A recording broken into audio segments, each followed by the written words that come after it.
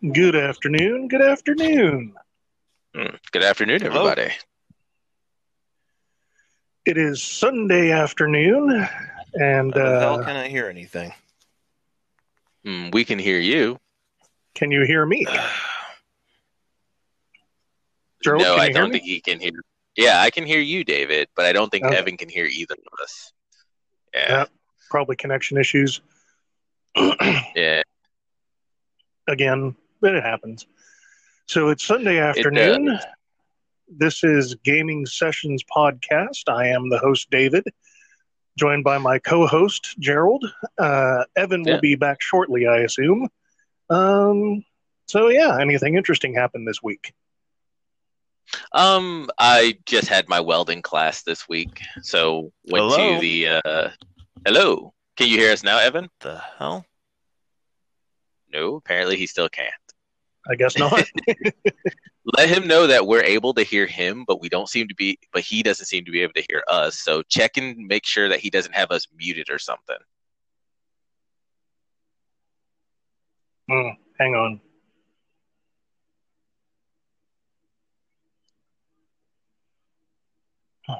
But yeah, welding class, cool. It's unfortunately been hot as fuck here. Yeah, it's just been hot.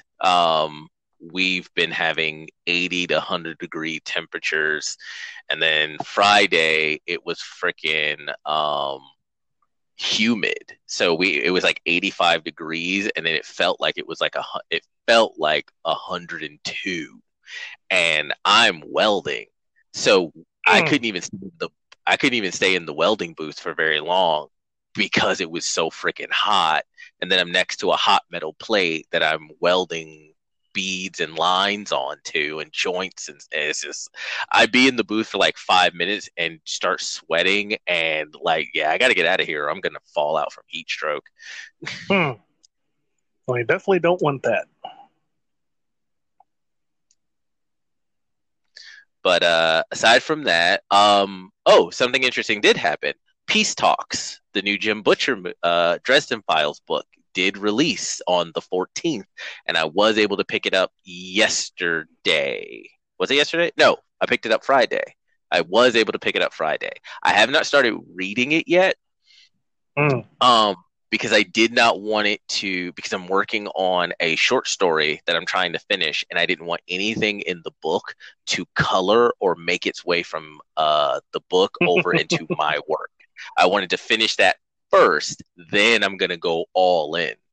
I would have had the book sooner, but but when I was checking the online website, Barnes and Nobles was saying, "Oh, we don't have it in stock." So I just stopped by Friday on the way, and they had a whole freaking shelf of them sitting behind the counter. And I'm like, "Son of a bitch! I could have had this 2 days ago." And I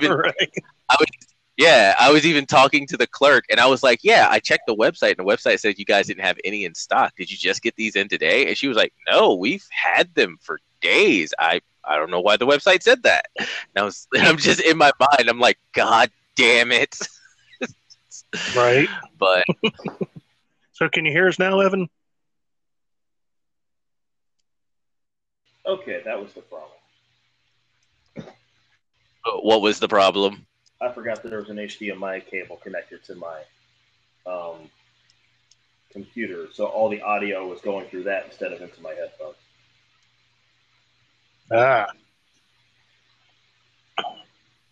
So anything interesting happened to you this week? Well, there was a strange side effect of my watching all those DC animated movies that I did not see coming. And I what? And I should be getting the results of said side effect today, along with my copy of Ghost of Tsushima, which I'm still anxiously waiting for. It gave me a very strong need, and this is also partially due to me getting the Aquaman by Jeff Johns omnibus. And when watching and getting a couple of Wonder Woman omnibuses, I felt a very strong need to rewatch the DCEU movies. even the bad ones. And to be clear, when I say even the bad ones, I don't just mean like, I mean even the ones that are so bad, even I don't like them. I have not gone back to them on purpose. I never bothered getting them on home video before. Like Batman v Superman.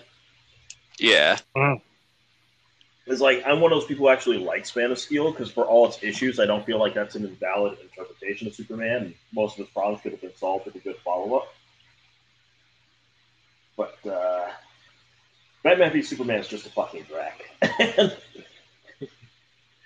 Suicide Squad is one of the most incompetent pieces of storytelling in all of cinema, in my opinion. And Justice League is one of the best superhero movies ever to come out of the 90s. Yeah, the original 90s one, yeah. I can agree with that.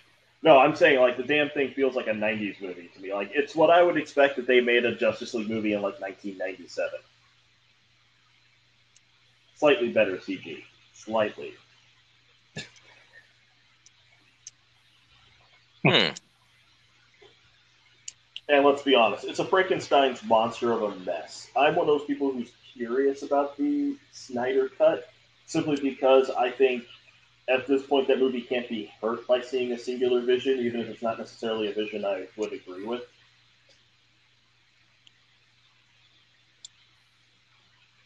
Aside from that, Gotcha. the whole week has just been me anxiously waiting to get my copy of Ghost of Tsushima, which I've already come to the conclusion that there's only two ways to play that game. Kurosawa mode or the wrong way.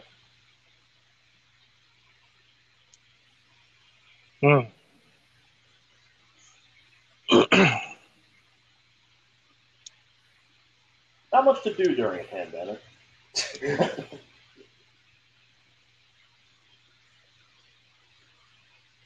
So quiet. Why does it keep getting quiet? It freaks me out.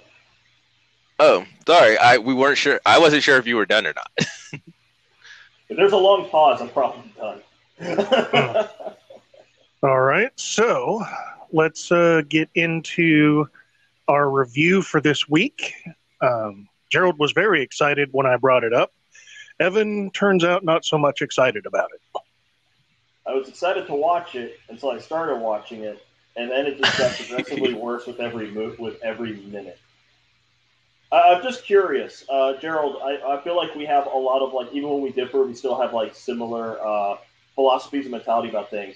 Is this one of those things where you're like, it's a bad movie, but it's a bad movie I enjoy, or are you more on the lines of, I think it's a genuinely good movie and I don't know why people don't like it. Oh no, I absolutely. It's absolutely a movie. I'm not going to say that I feel like it is a bad movie that I enjoy. But I absolutely understand the criticisms that people throw at it, and I can agree with quite a lot of them, actually. But it's still a movie I just enjoy and have a good time watching. Okay. So I understand people's criticisms, and I have criticisms of my own of the movie, especially rewatching it today. But I just still enjoy it. I love the themes that it plays with and the ideas. And actually, I was watching it. I know. That's where everyone's issues are. I have a name for this movie, and I'm going to be really curious to see what everyone thinks about it when we get to that point in the conversation. Yeah. Well, and that's what everyone has an issue with, the themes. And that's why, like, I was watching it today, and I was like, you know what this needed to be? It didn't need to be a movie. It needed to be a television series. Because then it did not, especially in the year it came out. Well, no. It would have been better as a TV series, because then the writers could have had the time to delve into the one. You're talking about it. We have a writer's room. I'm sorry. Yeah. So the writers would have had the time to flesh out the themes that they were trying to do in the movie, and actually give them the time to do them well. Because one of my criticisms about the movie is that the movie feels very much like it's a lot of, well, here's an idea, and now we're going to stop exploring that idea so that we can go to the next idea. And it's like, well, no, because this idea isn't given the time and the fleshing out that it needs for you to really understand what's being said here. But I honestly don't think the writer had much more to say about the idea that was in the movie. I agree with you, there's more to explore. I just don't trust this writer to do it. And I hear what you're saying. I don't know much about the writer. Oh, I do. And that's what, and I was even telling David, oh,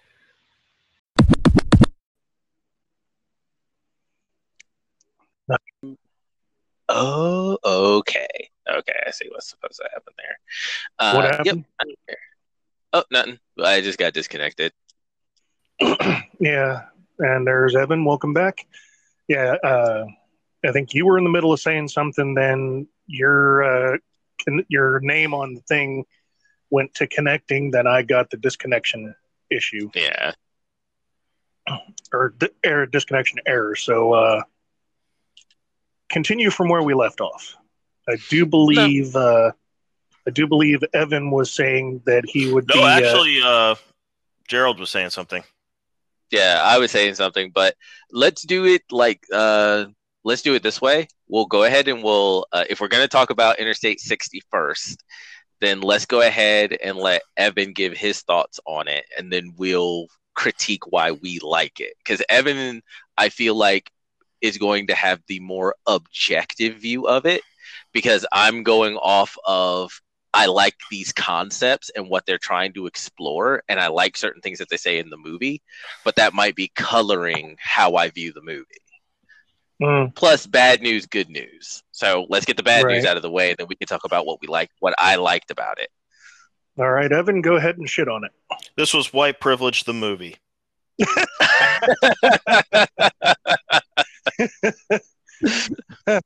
I am not kidding. This is a movie that feels like it was written by it feels like a movie by a guy who wanted to give all of his life wisdom and all of the wisdom of his experience, despite the fact that he's never actually known any serious hardship in his entire life. And since I actually am familiar with the writer-director, I'm pretty sure that's true.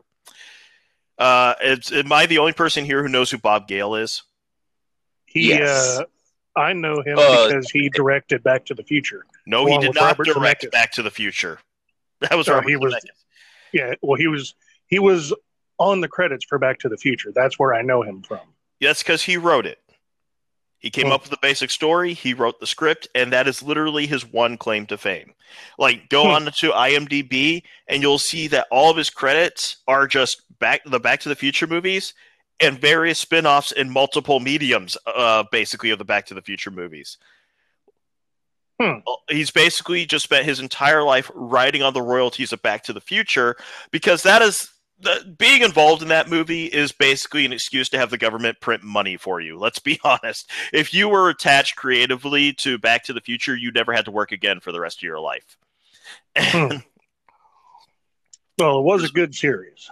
Well, I mean, they're always re-releasing they re-release the movies every 5 to 10 years. There's always like a cartoon, a video game. There's a comic book series. Like, you have no idea how big a juggernaut from a merchandising standpoint alone that movie is.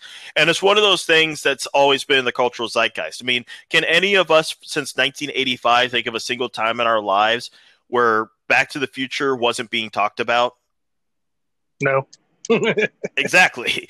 Like, it's not even being talked about as a regret or anything, and it's like the one good idea he's ever had. I have come across his writing in a couple of other places, and yeah, he's very much like Robert Kelly, the guy who did Donnie Darko. He had one good idea, and he executed it well once, and that's it. He's been writing on the back of that ever since. And this is no exception. This is a guy who wants to tell you all the problems and what's wrong with America without actually having taken a really good hard look at any real problems or what's wrong with America, and clearly has some very, very negative views about many of the people who are just trying to get by in it. And I'm just going to assume there's one criticism I have I think all of us agree with. if the Pink Ranger jumps into our car saying she's on a mission to find the best fuck ever, we're all going to happily volunteer, I right? Exactly. But see, that's the thing, though, and I think that's one of the reasons why I enjoy watching this movie, is because it's two characters. Well, it's one character who loves fucking with people. He is a monkey's paw wish machine. And then the other character starts to see the fun in doing that as well. Like, I'm with you on banging the Pink Ranger, but at the same time, it can be just as fulfilling to mind fuck her as physically fuck her. Here's the thing that got me about that. I mean, one, I have a lot of trouble believing she'd be mind fucked. Like, no one, like, I don't care. I mean, granted, once again, it's the Pink Ranger. I have no doubt that even a gay man would, like, drop trowel for her. But that said, though, I have trouble believing if she's going across the country, which I thought a movie about her would have been far more interesting. Because I think, well, no, I mean, it's not because... It's because anybody who dedicates their whole life to one thing is instantly fascinating to me. I mean, let's be honest. That's a big part of why we're fascinated by Batman. Because no matter what version of Batman you have, ultimately the defining trait of that character is he's dedicated his whole life to this one mission. Everything he does and he is involved in this one mission. The reason why the best theatrically released Batman movie of all time, I'm going to say it objectively that it is Batman Mask of the Phantasm. It's all about a young Bruce Wayne having to deal with the possibility that maybe he doesn't have to take that path. And even that's fascinating. And this girl, basically, she dedicated her entire life to the fact that she just wanted to have, essentially, to put it bluntly, she wanted the perfect fuck. And she was on a journey to find that. Yeah. And I have a lot of trouble believing that she would respond that way to being rejected, because I don't think you go on that journey without someone rejecting you. That's not necessarily true. Like, we all just sat here and explained how we would all have been more than happy to be part of her experiment. Yeah, but here's the thing, though. You don't go... Not everybody... I'll wait till Gerald goes back, then I'll continue right where I left off. Okay, so this is me holding two different phones, wondering... There we go. Yeah, my theory is the Anchor doesn't handle things well during high traffic times. It's the middle of the afternoon on a Sunday, and that might be the reason why you have we have a tendency for dropouts. But like I was saying, I was just saying we actually pointed that out in a previous podcast that it seems like their bandwidth gets used up a lot, and they need to work on that. Yeah, but continue, Evan. Yeah, so like I was saying, that's just the three of us, though, and that is everything that is wrong. Like, this is a very badly written movie, and you summed up what's wrong with it right there. First of all, if you're going to do a movie about, like, what's the phrase they always use for describe, like, the human condition, especially one that revolves around social commentary, goes cross country. Guess what? You are no longer allowed to limit things to your sole point of view. You have sacrificed the ability to do that as a writer. Because if you are not looking beyond your own point of view, then you are not really commenting on the human condition. You're just justifying your own viewpoint. And every character you create is a straw man. And even like the ones that are on the main character's side is a straw man. I mean, I'm not sure if you've noticed this. Has anyone other than me seen the movie Falling Down? I have not. It's on my list now just because that's the one with Michael Douglas, right? Yes. Excellent movie. Probably the best movie Joel Schumacher ever made. And before someone brings up Batman and Robin, trust me, that guy has done a lot more than Batman and Robin, and even Batman and Robin wasn't his fault. But terrible. That was a studio just like bending him over and fucking him constantly while ever with each thrust shouting out toyetic, toyetic, toyetic. But anyway, no, trust me, if you learn the behind the scenes story of that thing, that's not too far off from the truth. But basically, Chris Cooper's point of clarification: what the fuck is toyetic? That's exactly what he said. I am not kidding. Like when he was brought on to do Batman and Robin, literally the heads of Warner Brothers, the guys who produce movies, literally went to them and said, "We want you to do what you did with Batman and Batman Forever, except make it more toyetic." And he said he had never heard that movie before. And basically, that is a term that at least Warner Brothers, I don't know if any other studios used it to describe a movie that is essentially just made to be a toy commercial. Oh, Yeah. That's the 90s for you. That is not the 90s, actually. That's, believe it or not, that's more the 80s and the 90s, but they still do that to this day. Anytime you see a movie and you see the same characters changing outfits 3 or 4 times, that means that chances are there was a mandate to make sure you had to make as many models for their friggin' action figures as possible. But anyway. Right. So, but the reason I bring up Falling Down is because Chris Cooper's character is basically the main character from Falling Down. If it was handled by someone who didn't understand that that's the bad guy. And this is coming from someone who actually really liked that character. I can say across the board, the performances here were great. Like, honestly, the cheesiest performance was Amy Jo Johnson, and I think she was given direction to be as cheesy as possible. For those who don't know, that's the original Pink Ranger, and we will all always have a crush on her because go Power Rangers. Yeah. I was watching it, and I was like, listen here, Pink Ranger. I will do things to you. You will enjoy them and thank me later, but I'll do things to you. Cut it out. Might not be legal in 48 states, but I'm gonna. Yeah.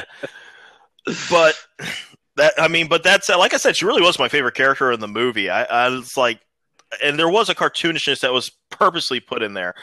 What bothered me mainly, though, was I wish all the cartoonishness was just reserved for the people on Interstate 60, because they're cartoonish before that. Like, even the father is cartoonishly the father. And honestly, I was kind of on the father's side in this movie. Oh, he's not. That's one of my criticisms as well, because he's not wrong. But well, continue, because Well, I think the father is a classic example of an asshole, but he's an asshole an overbearing one at that. But he's an overbearing asshole who's right. That's the worst kind of overbearing asshole. Yeah, and it's like basically put to me, and that's part of the reason I call this white privilege the movie, because it showed from the get-go that this dude had a safety net his whole life. He never had any real serious problems. And it leaves me wondering, why is the Cosmos going out of their way for this guy? He's pretty much taken care of. It's not like him deciding to be an artist instead of a lawyer is going to change the world. And especially considering apparently he's just going to do a series where he just draws like friggin' places for his career, which, oy vey, that's there's so many reasons that doesn't work from an art perspective. Spoiler alert. Oh, yeah. Oh, this thing's been out since 2002, and nobody's watching it. Who cares? You can watch it for free on Amazon Prime. But going back to that, it's like, one, here's the thing about the Gary Oldman character, right? I forget what the character's name is. W. Grant. Yeah, and he's your classic mythological trickster character, handled by someone who does not understand trickster characters or what their purpose is. And kind of, yeah, and it makes sense for him to just be like. I honestly thought the best part of this movie was the opening with Michael J. Fox, because that is a perfect example of a trickster character doing trickster character things. Yeah. They are a wonderful like. They are a character of chaos. That's what they're all about, and they just love playing those games and seeing where the cards lay. They're your Lokis. They're your my favorite is Anansi. Yeah, Anansi, it's like the spider god.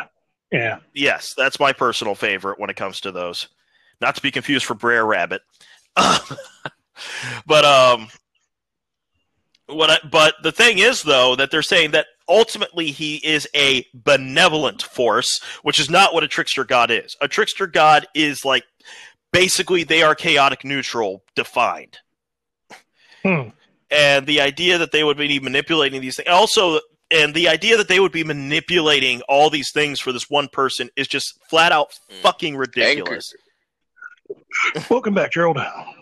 Anchor is having a freaking heart attack. Oh, I didn't even notice you were gone. What happened? Oh, I'm not looking at my screen while I talk. Oh no, you're fine. I got like one word out of every 3 sentences and then got disconnected. Okay. I think it's done that to me once or twice. Yeah, I think we're in for a bad Anchor day. Yeah.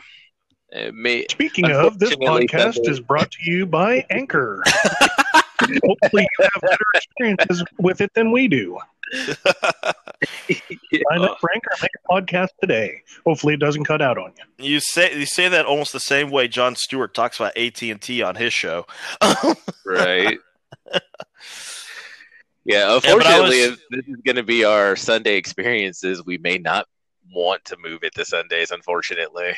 Well, don't we have this? Well, yeah, actually, no, this is worse than it usually is on Saturday. Too many. The problem is people stay home on Sundays. Yeah. Tell them to go out and get the Rona.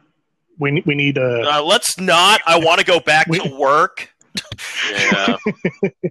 let's not do that. I'm just messing. Yeah, I think right now we should. If we're in the middle of it, then it's too soon. That's where I'm going to go with that one. We have too many idiots out there as it is. So yeah, Gerald, what I was talking about was how this is Gary Oldman's character is a really, really bad trickster. Just in terms of what tricksters are supposed to be, because basically they're just supposed to be chaotic neutral, and this guy clearly is not. And let's be frank, the main character is not special. And nothing makes that more clear than the fact that they hired James Marsden to play him. And I like James Marsden, but you hire him to play somebody who's no one special. He's the American Martin Freeman. Yeah.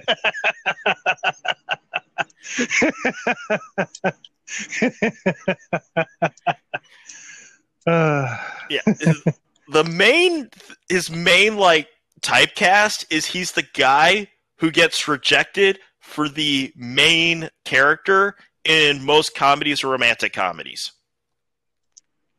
He was the Prince Charming in that whatever that movie is with Amy Adams, Enchanted or Unenchanted or whatever. You know the one I'm talking about, the one where she winds up with McDreamy. Yeah. Or don't Anne Hathaway? No, Anne Hathaway's not in it. It's It's actually a Disney movie. It's live action, and Amy Adams plays the stereotypical Disney animated princess, except she's transported into the real world, real world. Oh, okay, yeah. I'm thinking of a different one that had Anne Hathaway in it. Yeah, and James Marsden basically played the Prince Charming character because, of course, he did. Like, I think that's the reason he got cast as Cyclops, which I'm still upset about that. Well, let's be honest. I think we all agree when it comes to the X-Men movies, no character got fucked over more than Cyclops. Oh yeah, and what really got fucking wrecked. And what really annoyed me about Cyclops in those movies is with each movie, James Marsden got better and better and better, and then got less and less screen time. Because he was not good in the first movie at all, and I think it's because having his eyes covered up, he didn't know what to do, so he kept smiling at awkward moments, and there wasn't exactly a lot on the script for him to work with. But X2, X-Men United, he was awesome in the one fight scene he got before he was like rode out for 2/3 of the movie, and him like just in anguish when Jean Grey dies was amazing. Seeing him completely and totally destroyed as a human being in the beginning of X-Men Last Stand is one of the few good parts of that movie. And even but he's before they kill him for no good reason. And even like the brief appearance he has in X-Men Days of Futures Past, it actually felt like a breath of fresh air to have him there. And I was like, he was becoming a better actor with each movie. And ever since then, he's never had a meaty part. And I feel like he's kind of like Taylor Kitsch in the sense that I feel like there's so much more we could get from this guy. And he's got the talent, he's got the looks, and yet he keeps winding up in these nothing movies. And so if you want... Back on I'm still on subject, actually. Yeah, and I don't disagree with anything he said so far. Yeah. Like, he's actually really Like- good in this movie. It's like, I would not have liked the character at all if it was played by a lesser actor. And fortunately, it's one of those things where it's like David Tennant's Doctor. The actor's charisma saves the role. There's a Doctor Who fan who wants to kill me for saying that, but let's be honest. If you were to pretend David Tennant did not play the 10th Doctor, those are some pretty bland scripts from a character perspective. Well, in terms of creating a unique character anyway. I mean, human nature was just amazing. But anyway, this is a person who I feel like has a very limited viewpoint, did not bother to go out and like really do a lot of research or interact with people outside of their comfort zone. And as a result, put out a movie to the general public saying that basically its overall message is you should all see the world my way, and here's why. And the thing that really did it, like the moment where it could have been saved and they ruined everything, was when they finally introduced Amy Smart's character in the third act. And she's coming up with this incredible, like, nondescript, like, hood Bronxy accent. And one immediately made the main character an asshole. Because he's just judging her, because she's just judging her based on the way she talks. And I would have been, and you know what? And the movie actually fucking agreed with him. So that just makes it incredibly that really makes the movie repugnant to me right there. And two, it took Amy Smart's character, and for a moment, she was interesting. And then she revealed that wasn't how she actually talks, that she's actually everything the main character thought she was. And then that movie lost all hope with me. Because, it shows that this is a person who clearly has a lot of fucking prejudices, but doesn't believe they're prejudices. Because something as simple as how somebody talks is enough to judge them entirely is total bullshit. Period. And I mean, for all we know, I think we all know somebody. It could be someone straight from the hood. It could be, we're in the South, so it could be a good old boy. It's something that everything we have grown up has taught us based on how they talk, that we're just dealing with a horrible, like, subhuman, but they're one of the smartest fucking people we ever met in our lives. Hell, I you know went people. a totally different way than I thought that you were going to go with that. Yeah, dude, we're both live in North Carolina. You know good and well, we have both met those straight up redneck good old boy types that once you have a couple of beers in them and you start talking, you're sitting there thinking, like, why aren't you running the world?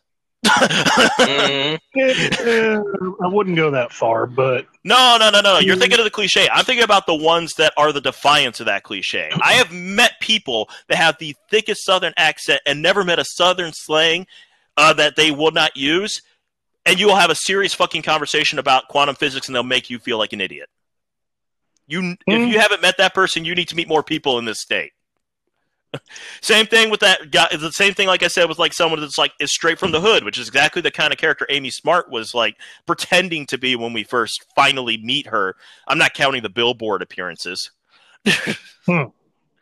Right. Yeah, and it's like just because she's talking that way doesn't mean she's a bad person, doesn't mean she's an idiot, doesn't mean there's something wrong with her. If anything, it means she was thrust into an environment that gave her little to no chances.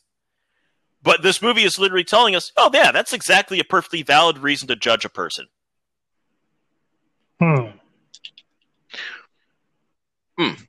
May I interject? Oh, go right ahead. That's like I said, long pause. Okay. Gerald holds the feather now. Well, okay. So I also criticized that part for the exact same reason. I was like, so she's everything you want, and the only thing that seems to be wrong so far is the way she talks, and that's enough for you to just go, fuck this. Now, this is one of the reasons why. Before you go in there, I just want to know, we all agree, right? We don't care what she sounds like. We'd fuck Amy Smart, right? Yeah. Oh, yes. Like, I am not saying that just on like I am agreeing with you that he is a fool for saying no just because of the way she talks. Oh, I know you are. I'm just saying, it's Amy fucking Smart. Yeah, like once they introduce her and she's actually acting, I was like, God, Amy Smart is beautiful.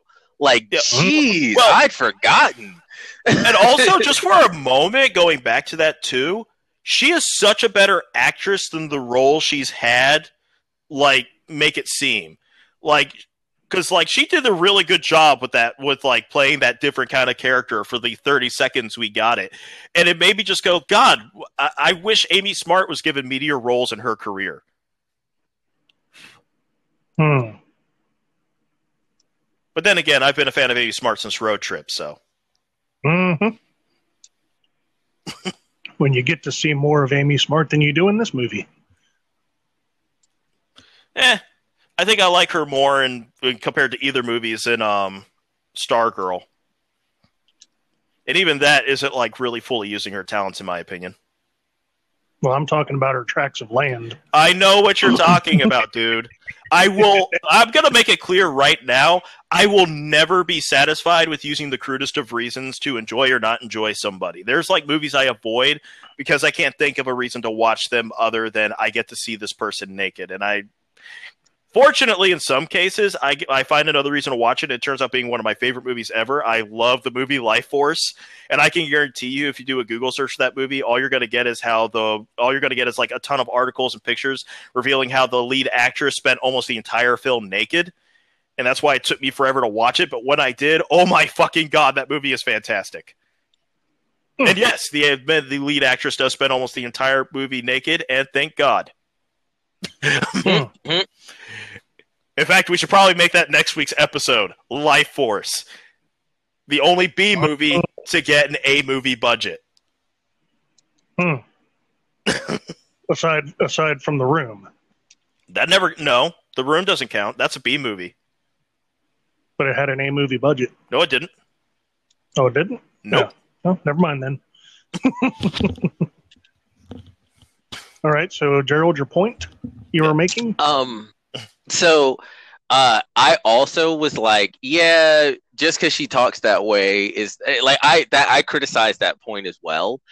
But and the fact that, like you said, the movie then made them right because she didn't really talk that way, and but I felt like the scene brought up a lot of good thoughts, and these are thoughts maybe the writer didn't have, but it brought up the fact of when you meet someone in a relationship and it's expectations versus the reality of that person. Mm-hmm. And you have what you think that person is, and then what that person is. And then if there is, like we say, for him to go, Amy Smart is he doesn't want to be with Amy Smart at that point simply because of the way she talks.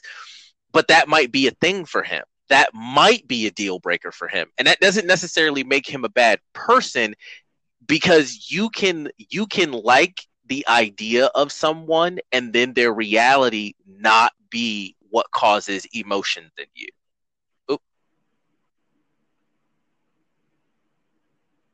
Damn it, Gerald. Why didn't you appease the gods? I sacrificed enough blood, I thought. But I also feel like the movie should not have said, oh, you're right, because it's not right. Because it's also about accepting a person for who they are and being in love with what you find and being in love with the good parts of them, and then going, okay, these are the things I love about them. These are the things that I'm on the fence about. And these are the things that are just off-putting. Can I tolerate the things that are off-putting? Right? So I felt like it was commentary very much on how relationships when you first meet are, which is why when you meet a person, it is important to spend more than 5 seconds in their presence, right? There we are. My computer crashed out on me. Yeah. Basically, what I was saying is it was a very good representation, whether the writer intended it or not, of meeting a person and going, okay, this is what I expected, but this is the reality. These are the things I like about this person. These are the things I'm kind of on the fence about. And these are the things that are causing me some issues with accepting. Can I accept those things? And I don't think it makes you a bad person for going, well, no, this is not what I was looking for in a partner. The problem I had mostly with the scene is that then she turns around and goes, oh, yeah, I just do that, as a test because everyone has a test. And that was another thing I thought was really smart about it, is because a lot of people do have tests for the partners that they intend to be in a relationship with. And hers, and she even explained it, like, I'll talk like that because most guys are so interested in gaining points with me, they just bypass it and aren't honest with me, or just don't say they don't like it. It's fine if you don't like something about a person, but for the writer to then turn around and go, oh, he was completely right in going, the way she talked was a fucked up thing. Also, it only being the way she talked instead of some other integral character flaw, because the way she talks is a very flimsy thing to be a deal breaker. I feel it should have been something. I find it funny that you said what you think makes it smart is what makes it really dumb. Because it's both, in all honesty. In my perspective, it feels like both. It's like... No. It's the things you said that's smart about it are what's dumb about it. It's because, one, yes, there are people who make those tests. Those are people who never have good relationships and can't figure out why. And nobody who makes those kinds of tests is like mature enough to be in a relationship to begin with. The other reason it's dumb is because going to the speech. I let it go on for too long, but it's the speech thing where it's like, yeah, you got to face those things and you got to accept that maybe I can't accept that. But the thing is, he never got to the point where he was seeing whether or not it was something he could accept. And especially when she's like, oh, most guys just bypass that part or say they like it. What if someone does genuinely like the way she talks? How many decent guys who actually are genuinely okay with that does she reject because she just figured no decent human being would be okay with someone talking? Well, like I addressed that as well. David can vouch for me. Like, if you think about it, it makes her a horrible person, objectively horrible. Well, I addressed that as well. Because, and David can vouch for me, I addressed that as well. I was like, he also didn't take the time, which is why you're supposed to spend more time with the person than 5 seconds. They were only in each other's presence for like 5 seconds, and he'd already decided this relationship wasn't going to work. So I said, I criticized that. And you're right. What if the guy she met did like the way she talked? But at the same time, if she then went, oh, that's not really the way I talk, now he has to make it. Now it's on him to go, oh, well, I really like that, but it's fine if you don't actually talk that way. And I also. Well, that's what I'm saying. I find nothing intelligent about that scene whatsoever. And I'm not saying that the people who have those tests are not immature. I'm saying that it is an internal thing that a lot of people do. Like I've watched it. I've observed it. I've seen it happen. And there are things that people do have that are deal breakers. Like when it comes, like I don't date smokers because first off, cigarette smoke fucks with my allergies and my nose, so I don't like it. I don't think it's healthy, and I don't like being around it. So if a girl comes up, even if I like her, smoking's kind of a deal breaker. And I'll go as far as to be like, well, would you be willing to give it up? Because it is unhealthy for you. But if it's a thing like she's like, well, I just like to do it and I'm going to continue doing it. Well, I don't like being around it. So this isn't going to work. Okay. Bye, Felicia. Quick question. How many people who are chronic smokers can just give it up? it is an addiction. Well, I know that, Evan. I'm not expecting her to give it up in the next 5 minutes. I'm asking, could she see herself taking the effort to stop smoking eventually? Like, I get that. Well, that's a whole. I think that would be a whole other conversation in general. Oh, I already figured that out when I said that, which means there's more layers to that than just that. I remember whenever I talk, I have already. Oh, God damn it! Oh, and hello, Crit. Indeed. But yeah, Evan is absolutely right. The movie, and like I said, I've watched criticisms of this movie. I've watched reviews. I feel like the movie is, in trying to be smart, it is very childishly dumb. But the fact that it brings up the things that it brings up is what I enjoy about the movie. And the characters, to me, are, I don't know, I like the characters. I find them interesting. I also agree with Evan that the Pink Ranger is very much an incredibly interesting story, that she's on this journey to find the perfect fuck. But I also like the fact that they fucked with her head by him going, no, I'm just not going to do this. And there was also the point, and yeah, they had her get angry, but and this is something that I found interesting about that scene, is when he told her no, she wouldn't accept it. That's a thing that a lot of women do. If a man tells them no, they immediately become offended, because a lot of attractive women are not used to hearing no. And it screws with their own their confidence and their personal perception of themselves. And what she did afterwards is that she immediately decided to try to shame him into doing it by saying, like, what are you, gay? You're a wuss. You don't think you're man enough. And it's like, and that's a thing that happens. Men have reported on those kinds of things happening when they meet women in bars, when they just meet women in general, and the woman is sexually interested in them and they say no. So I thought that, I was like, oh, that's a really good scene. And then it was just really funny when OW, she looked back at OW and was like, well, are you man enough to be on my list? And he was like, oh, hell yeah. and she got in the backseat, pulled down his pants, screamed, and just, I was like, I'm sorry, that made me laugh. And like, and they both, because that had been covered previously in another scene where and that one was funny as hell too, just purely for the look on Marsden's face, because so OW says he's never had sex, he's still a virgin, always will be, because he lost his dick. And Neil thinks he's fucking with him again. He's like, you want to see it? And Neil's like, yeah, let's see it. And eager to see this dude's lack of a dick. And then, you see the look, and he's like, oh! Just that look on his face was priceless enough. Yeah, right? So,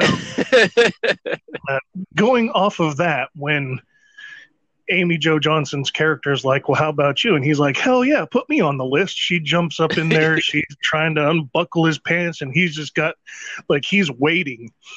You can see the smile just waiting to pop up. And then, of course, Neil in the front seat, he's all like, oh, God, here we go. And then she opens it, and she's like, ah! And then OW's like, just, it was cool. It's just, and that's why I enjoy watching this movie. Even if the writer is a dumbass who doesn't understand the themes that he's trying to write about, which from Evan's knowledge of him is what's going on here, he brings up the question. And it's the question that I enjoy so much seeing, even if it's a stupid version of the question. and that's why I enjoy this movie so much. It's like Batten's a really good representation of this as well. It's like, hey, highly addictive drug, don't use it, don't leave it alone. It's highly addictive, your bone. And they're like, I think Chris talking in the background. What's up, guys? What you doing, buddy? Yeah, it's Euphoria. Yeah, Euphoria. And sorry, I'm on a podcast with some other friends, so. But so they're like, well, he didn't understand what he was doing. They don't understand what they're doing. He's like, yeah, they do. We specifically tell them exactly what's going on. And the movie to me was a lot about choices. It was a lot about practicality versus following your dreams. It was a lot about having a solid foundation versus risk. And like I said with Evan, the main character's father wasn't wrong. He wasn't wrong. He was like, no, take this job, have something solid, and then if your painting goes somewhere, then you can do whatever you want. But at least have something solid. So he was absolutely right. And I've heard, okay, Crit, you're really loud. You're gonna have to turn yourself down or put yourself on push to talk or something. I don't know how to do that on Anchor. Okay. Well, can you turn yourself down a little bit? I don't know how to do that. Oh. Yeah, I literally don't. I've been trying to figure out how to do that shit on Anchor since I started. So you guys don't have to hear my domestics in the background. Everybody still there? Yeah. Yeah. Yep. It's just, can you hear me, David? Okay. Can you hear me? My mom's nice. I can. Okay. So continue. But when it comes to his dad, and I've heard a lot of reviewers have been like, your dad bought you a car, you little shit, be grateful. And I was like, no, they're absolutely right. He is a spoiled rich kid who's completely insulated, which is what Evan said. He has probably never had any real hardships, right? And the fact that he hasn't really makes the movie seem thin. What I found interesting about this situation is, yes, his dad bought him a car, but he's also right that his dad bought him a car that his dad liked, not that he liked. How often are you given, like, if you're giving someone a gift, you're trying to give them something they want. And it doesn't matter how good the gift is. If it's not something I want, I have no attachment to it. I have no care for it. Why would you give me something that you yourself wanted? And I was thinking about it, and I was like, okay, so what if and listeners out there, what if your dad or your mother or someone close to you was like, hey, I bought you a house. And you were like, oh, fuck, really? You bought me a house? Like, yeah, I bought you a house. And it's like, oh, it's like, and I bought it in a Victorian Welsh style that I love, but every time you even look at that style, you have to close one eye and turn your head away because it's so ugly to you. And not only that, the house is in Florida, a place you've been to and have reportedly stated you hate. Like, fun to visit, but you never lived there. But you have a house now. Right. So are you supposed to be excited that you now, you have a house? Someone bought you a house. That's an amazing thing. But are you supposed to be excited for a house that you think is butt fucking ugly and is in a location that you wouldn't be caught dead in if you could avoid it?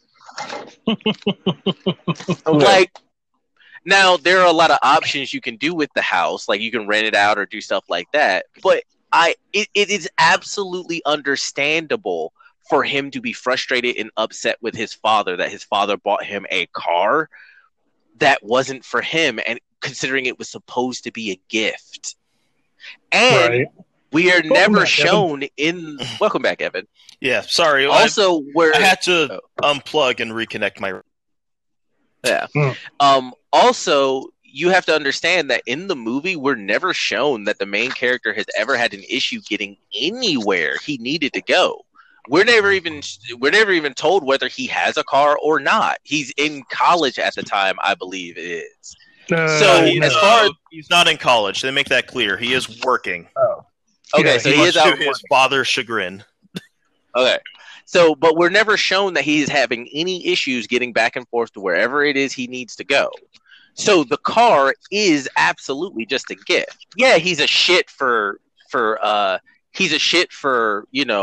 throwing it back at his dad and being like, "Oh, well, it was a car you wanted for yourself." But at the same time, he's perfectly justified in being upset of being given a gift that isn't for him.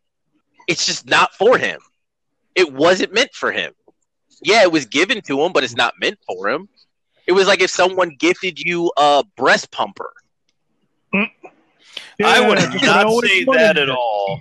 I mean, personally, as someone who has no trouble getting from point A to point B, I am not turning down a red BMW convertible from anybody.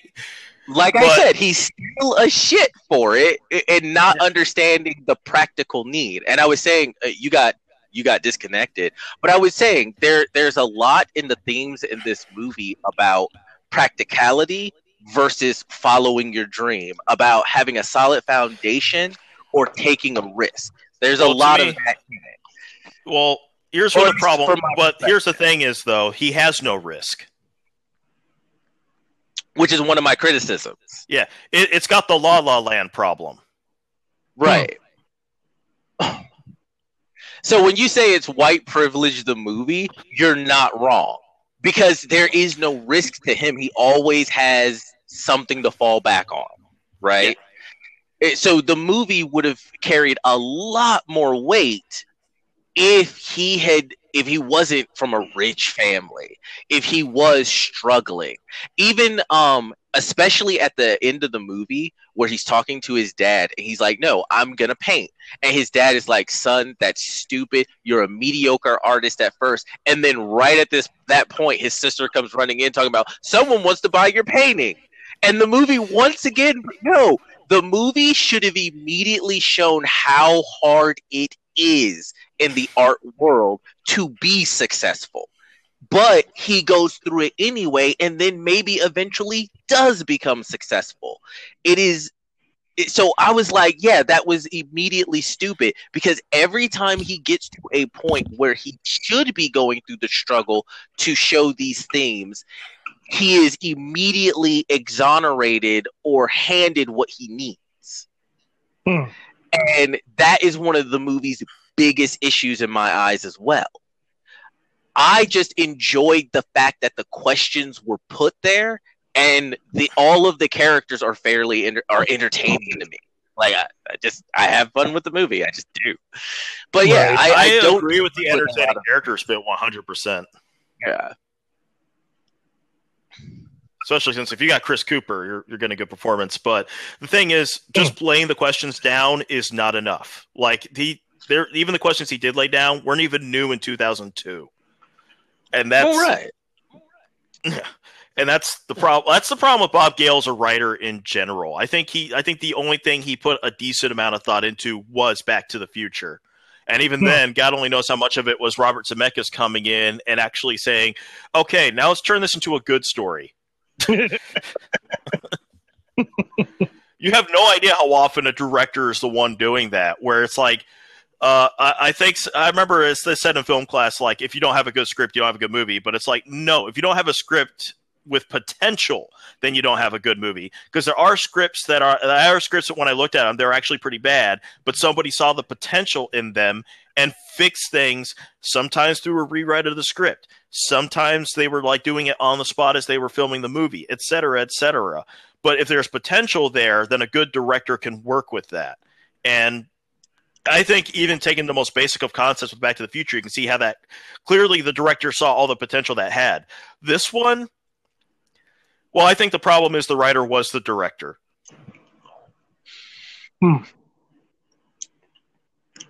I can see how that would cause problems. Well, I mean, just look at how like the biggest flaw in most of Christopher Nolan's movies is that the director is the writer. Like, as much as I love Christopher Nolan movies, it's he is not the best script writer.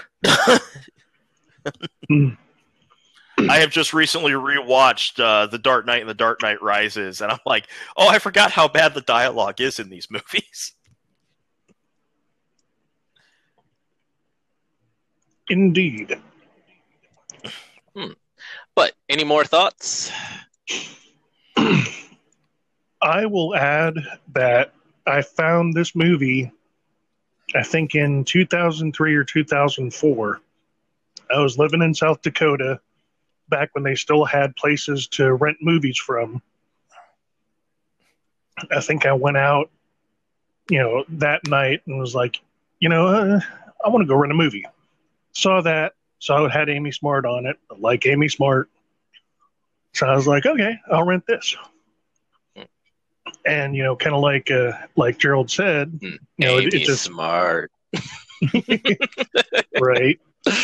But it's just, I guess it was the right movie at the right time. At least for me. I like the movie. All the points that the both of you make are valid. I'm not going to change the fact that I like the movie. Nor should it. It's not changing the fact that I like the movie. Like, the writing is bad. I completely agree with Evan on that. It is. But man, do I enjoy the characters. Man, do I enjoy the situations. And even if the writer is too dense to understand the world from different perspectives and views, I like it. When, like Evan said, just posing the question wasn't enough, which is part of the reason why I feel like it should have been a TV show, because then the questions could have been explored properly. But the fact that the questions were there made me think about things, so I just enjoyed that. So Mm-hmm. The only reason I disagree with you about the TV show thing is simply because of the year this came out, and that was just before the golden age of TV. Like 5 years afterwards, maybe. And even then, that's assuming you have if it was being handled by the guy who did Breaking Bad, I think he could do a lot with this concept.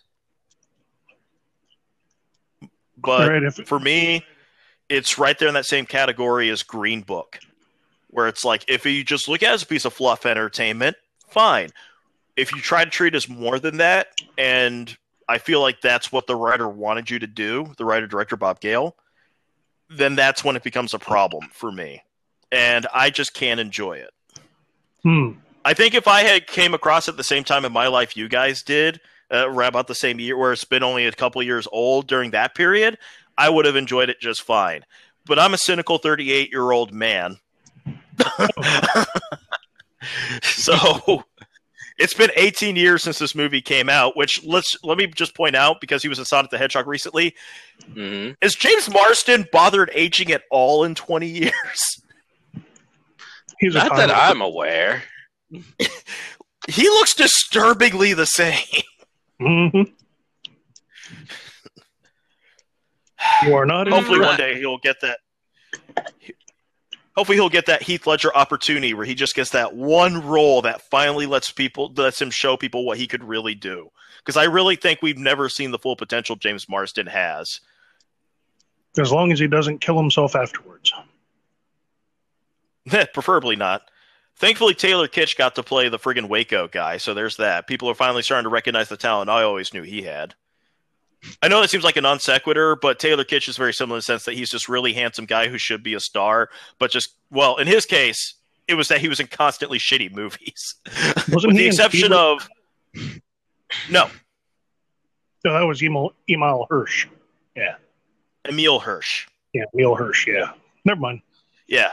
No, but he wasn't... the only good movie he did was John Carter, and that was a good movie nobody watched. Oh, so. Okay, yeah. Actually, Now, I will say John Carter was a good movie if you hadn't read the book. I think it's a great movie, especially if you've read the book. Yeah. Because it eliminates the flaw the book had, which is the book was very much a product of its time. You cannot do a direct translation of that book. It does not work. You could have when the book was first written. You definitely can't today. The thing is racist as fuck and sexist as fuck. Yeah. I still like the movie, though. Oh, I love the movie. I think the movie is one of the, honestly, in my opinion, in terms of like what's called genre fiction, I think it's one of the best movies of the last 10 or 20 years. Just a shame they won't do any more of that series. Yeah, well, they really should have called it John Carter of Mars instead of just John Carter. Yeah. Because I'm not going to lie, I was excited when I saw the first trailer, but that was only because I knew what John Carter was. Right.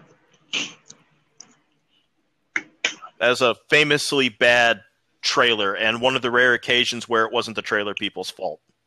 I mean, if you want an example of how good you can do with a trailer, look at Suicide Squad's first trailer. All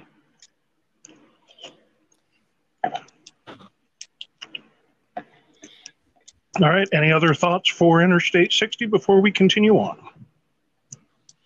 Take Route 666.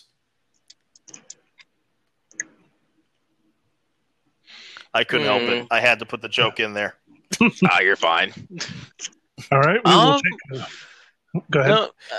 No, I was about to say, I think you're either going to hate this movie or you're going to laugh at it for what is good about it, which is mostly the characters. Yeah. But like I said, I think the thing that's to his credit is, like I said, it's like Green Book for me, but unlike Green Book, it's in no way, shape, or form presenting itself, I feel like, as a milestone, nor is anyone trying to shove it down our throats like it's supposed to be a milestone.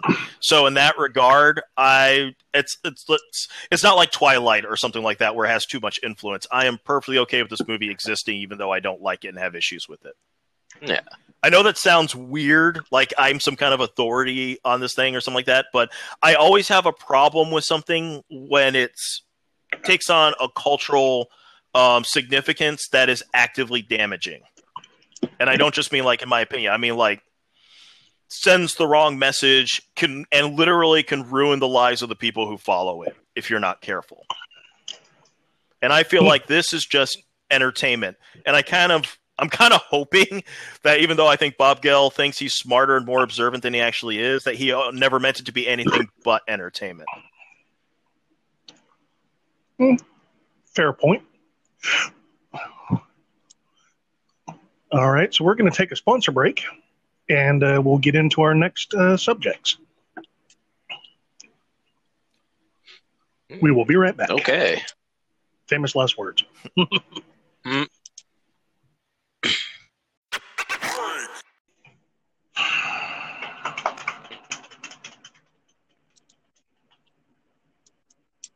Okay. That's Gerald, I'm assuming, because I'm having to use my actual phone that's a slow piece of shit. I'm still waiting for my copy of the phone that actually works. So my life can officially begin. Okay, so before I was so rudely disconnected by whatever, Gerald, just sacrifice more blood to the machine gods, please. I don't have much left, but I'll do what I can. Right. It's always going to be the black people giving the blood. Anyways. This is why we're anemic often, so. Right, so I had just mentioned that Disney now owns the intellectual property of the Alien franchise. Oh, yeah, you missed the part where I corrected you. Okay. They don't now own it. They've owned it for a couple of years now. That goes with they had that. That's not breaking news. That went with bought 20th Century Fox, they own everything 20th Century Fox owned, and that included the Alien franchise. Gotcha. So I was just musing about when is the Alien Queen going to become the next Disney princess? Oh, I would love that. The important thing is I want. that this means they have the rights to what is it? I'm trying to remember the name of that movie, Rocky Horror Picture Show. You know what that means? Oh, Dr. Frankenfurter is going to be a Disney princess too? Don't act like we Wonderful. don't all want to see Tim Curry as a Disney princess. We know we do. But it'd have to be 70s era Tim Curry, because Tim Curry now, not so princess-like. For clarification's sake, he is not doing the best health-wise. It's not a case of like he's being canceled or something. Right. He's no J.K. Yeah. Rowling, thank fucking God. Right. So let us go ahead and speak about Sir Ian Fleming. Now, a quick question before we let you dive into all this, Evan. Was Ian Fleming a commander in the Royal Navy? No. Pretty much his Okay. entire service in World War II was working in intelligence. He was basically the assistant to an administrator who was famous for being basically, and I'm sure your time in the military, you've seen this. He's the kind of person who doesn't make friends within his own organization, but is clearly good at their job. And Ian Fleming is the kind of guy who could charm the pants. He's not alive anymore, obviously, but he was the kind of guy who could charm the pants off of anybody. He was the living embodiment of roguish charm. So he was often the liaison between that guy and everybody else in the organization, and wound up being indispensable. And he was basically so good at schmoozing and being genuinely good at his job that he eventually got to a point where, and this is literally where like a lot of the James Bond plots come from, which is that it was literally his job to come up with these crazy, insane plots to undermine the enemy.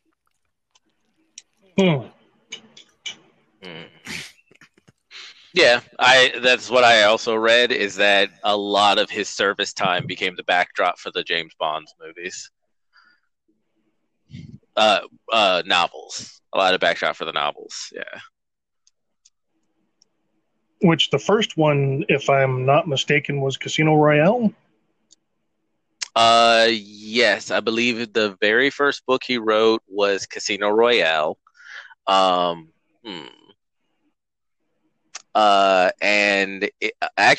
a fact that I found out about is that John F. Kennedy named From Russia with Love as his top 10 favorite books. It's like number 2, I think.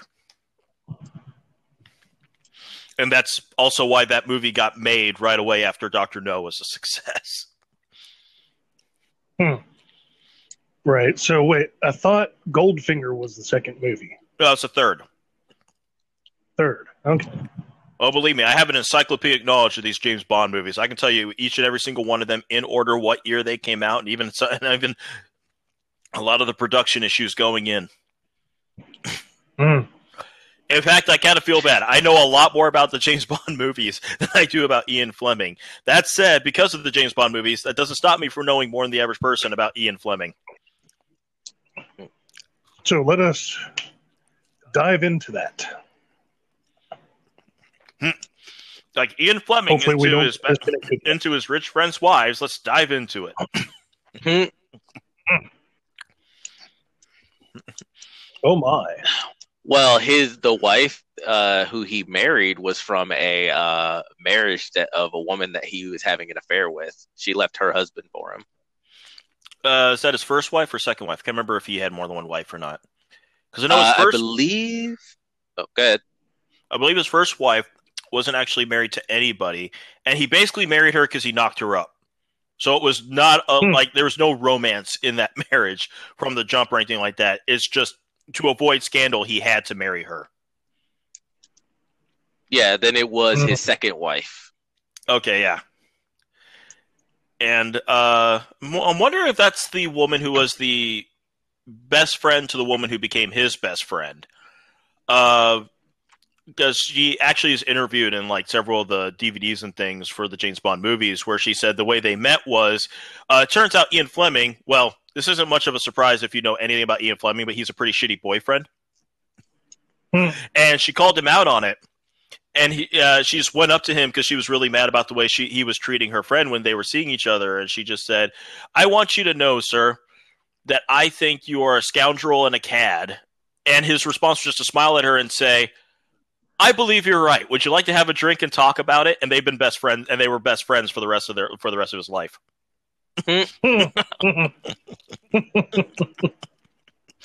Like I said, there was a human being in all of history who was the living embodiment of roguish charm. It was Ian Fleming. Indeed.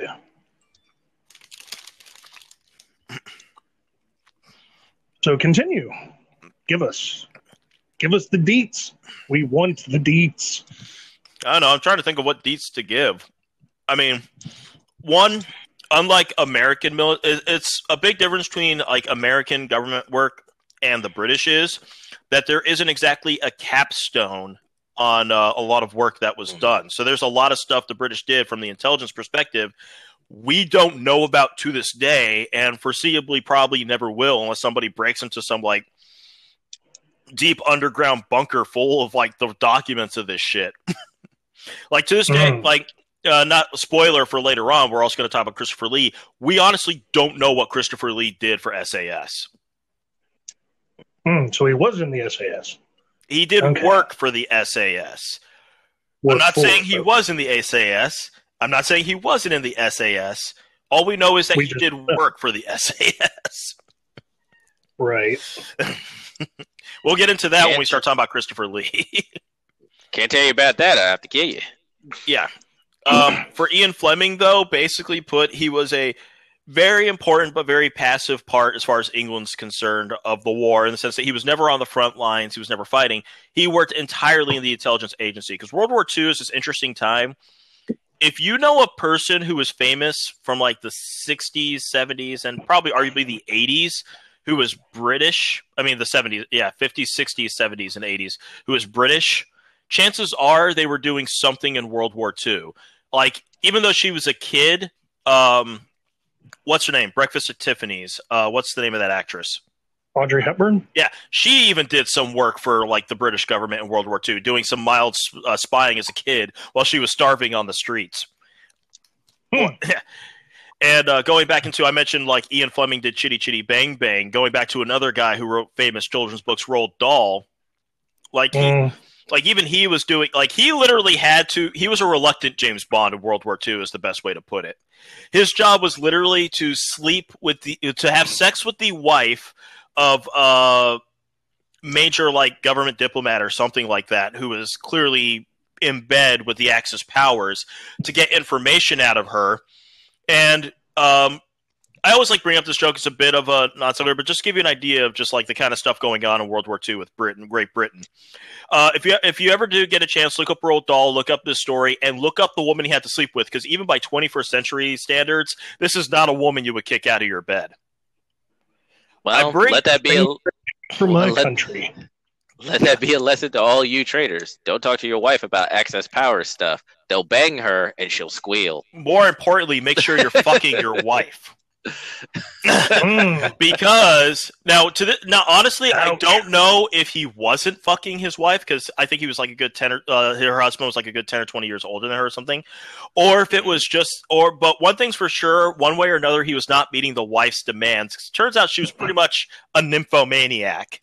Of course she was. Roald Dahl would regularly send messages back to the British government saying, "For the love of God, pull me out. I want to stop. I can't keep doing this." And they would just respond with, "Think of Queen and country," which is not the best way to keep your erection, but okay. That is not the way this works, guys. And I love telling people, like, when you look up Roald Dahl and how just antisocial he was, and how he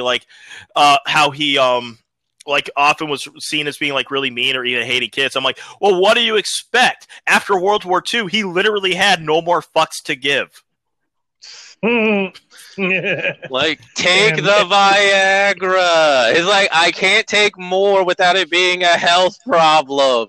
Do it anyway. Queen and Country did so. Country. Now, just for clarification, if people don't know, Roald Dahl is the man who wrote Alice in Wonderland, right? No. That's a completely different century. No, No, that was Lewis Carroll. yeah. No, he wrote Charlie and the Chocolate Factory, Witches, The Glass Elevator. is that the follow-up to Charlie and the Chocolate Factory? I think so. And I'm trying to remember the other one. Not which is Steven Spielberg made a movie about 5 or 6 years ago about the Friendly Giant. I want to say BFG, Big Friendly Giant. Yeah. BFG. Yeah, he's famous for writing all these wonderful children's books with really dark undertones, and was not shy about his opinions, which ties right into Ian Fleming, because if you've read those James Bond novels, he's not. Ian Fleming is clearly not shy about his opinions, his very racist, sexist, and homophobic opinions either. However, I would argue why? Well, he was a man of his time. But what I like about Ian Fleming, particularly his writing, is that for all of its problems, even by today's standards, a big difference between James Bond in the books and James Bond in the movies is that I feel like Ian Fleming is aware he is not a good person, that the things he was told to value are not necessarily values, and is actually really good about self-criticizing in the book, even if there are more things he should have self-criticized about than he did. Yeah, there's an excerpt saying where he says James Bond is not the hero of the books. He's not a bad man, but he likes to fight, and he enjoys the fight, and he enjoys the rewards of fighting. But he is actually not the hero. Yeah, he's supposed to be just a blunt instrument for the government to use. Like, we don't like that guy. Go kill him. Okay. And I also like how in the books, he clearly does it in the movies, he actually fetishizes normal life. Like, he laments the fact that the kind of person he is and the job he chooses to do means that, in his mind, he will never get to sit down, never just have a wife, never just have, like, the white picket fence and the 2.5 kids and all that other stuff, because he's just too addicted to the adrenaline of what he does. And honestly, if the government didn't pick him up, he'd probably be a serial killer. Because that dude is freaking psychotic in the book. Like, all those traits that it really is kind of the same way he is in those early movies, except the books are smart enough to treat the problematic aspects of the character, with the exception of his homophobia and racism, as problematic.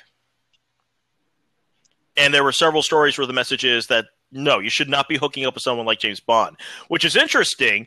Because if you leave out the violence and the fighting and stuff like that, Ian Fleming is very much James Bond as a person. He was just drinking constantly, just sleeping with women and having affairs all over the place, and just being incredibly charming and handsome.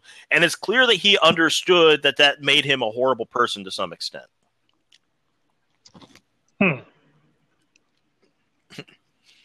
So where does the homophobia come into it?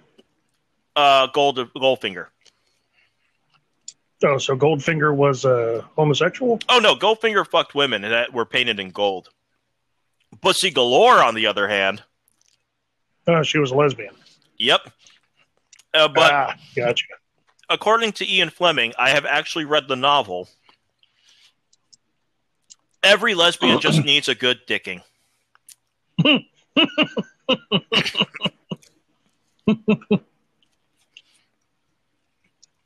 The funny thing about it is, even though because he wasn't into gay men either, he thought homosexuality in general was just an aberration that some people just need to get over. But he had a ton of gay friends, like openly gay friends, and he was really good and nice to them. So I guess he just didn't approve of the idea of having it as a lifestyle, but he liked the people.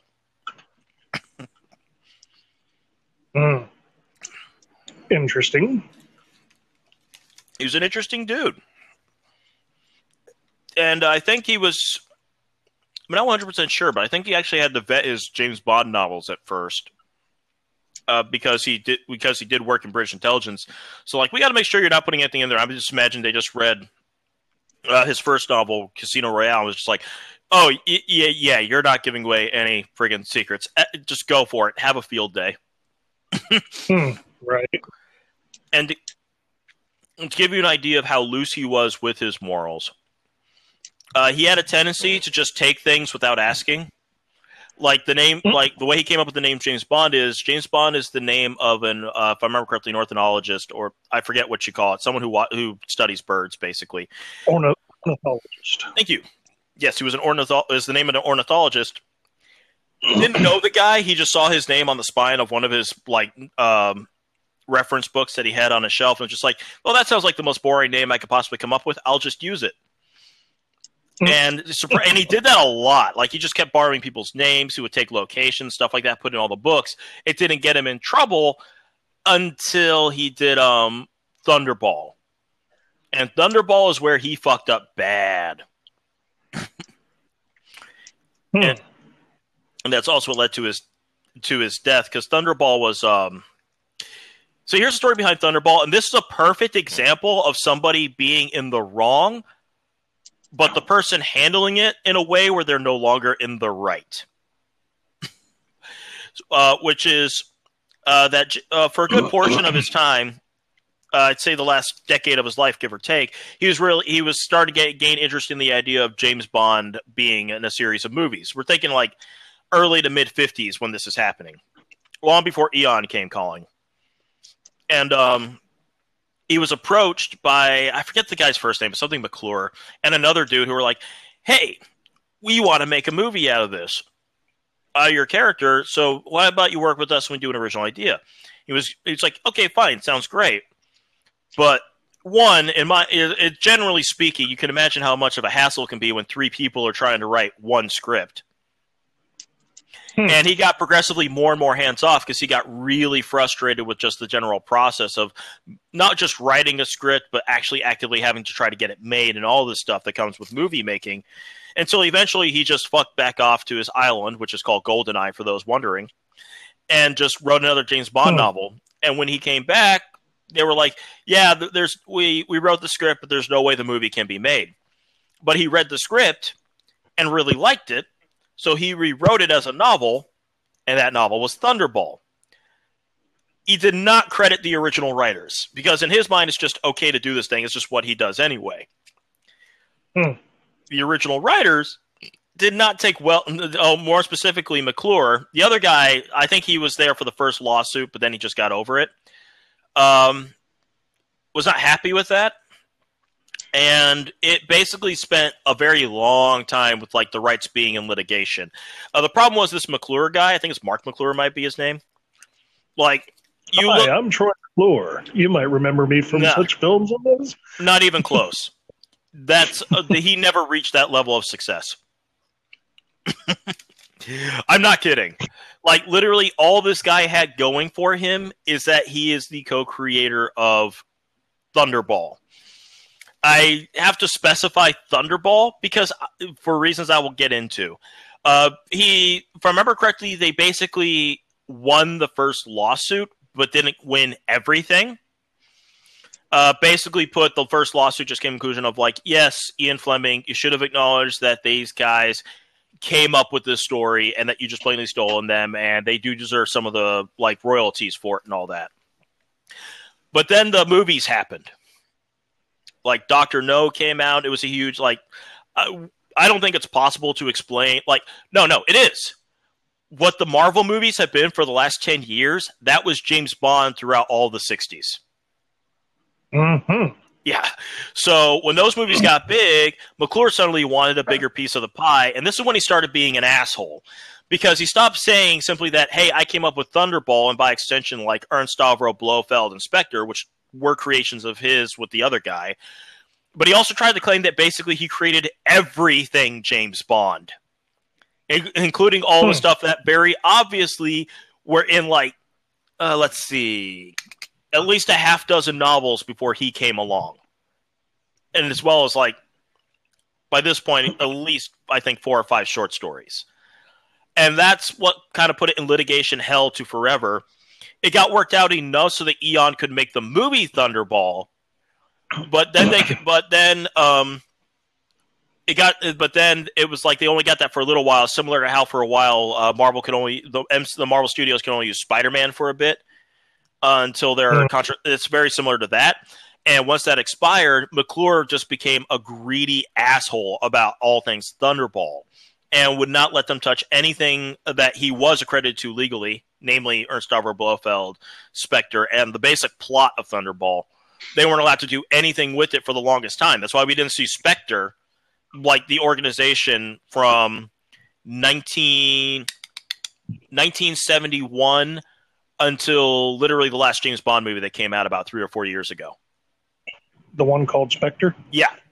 And same with Ernst Stavro Blofeld. He technically kind of made an appearance in 1981, but they basically just used all the imagery created from the movie that a James Bond fan would recognize as Blofeld, but never referred to him by name. Because that would be legally admitting that that's Blofeld, and they could have gotten in trouble with that. Loopholes within loopholes. Yeah. This is also the reason Never Say Never Again got made, which came out in 1983, which was McClure making his own James Bond movie based off of the one James Bond thing that he could do, which is Thunderball. So it's basically a remake of Thunderball. And it should be pointed out that this thing was like a fucking dead albatross across McClure's neck. So when Eon Production came calling after he died, saying, "Hey, we really want the rights to Thunderball and all the stuff that comes with it back," his like surviving family members wanted rid of it. They were like, "Here, take it. This thing has been nothing but a curse on this family." And it's all because this dude was just fucking obsessed with trying to claim all things James Bond. Like I said, he was initially in the right, but he handled it in such a way that you can't really be on his side when all is said and done. And it literally caused so much trouble for Ian Fleming himself that it led to all the court drama led to the health issues that eventually killed him in the late 60s. That sliding scale from hero to villain, it's an easy thing to move it. I don't know. Ian Fleming never, not Ian Fleming. Christopher Lee never stopped being a hero. Well, I was going to say Christopher Lee. For Ian Fleming, I say he's like James Bond. He's not a hero. He just is. Aside from one does not simply Ian Fleming or something like that. And he was the step cousin to Christopher Lee. Mm-hmm. Yeah.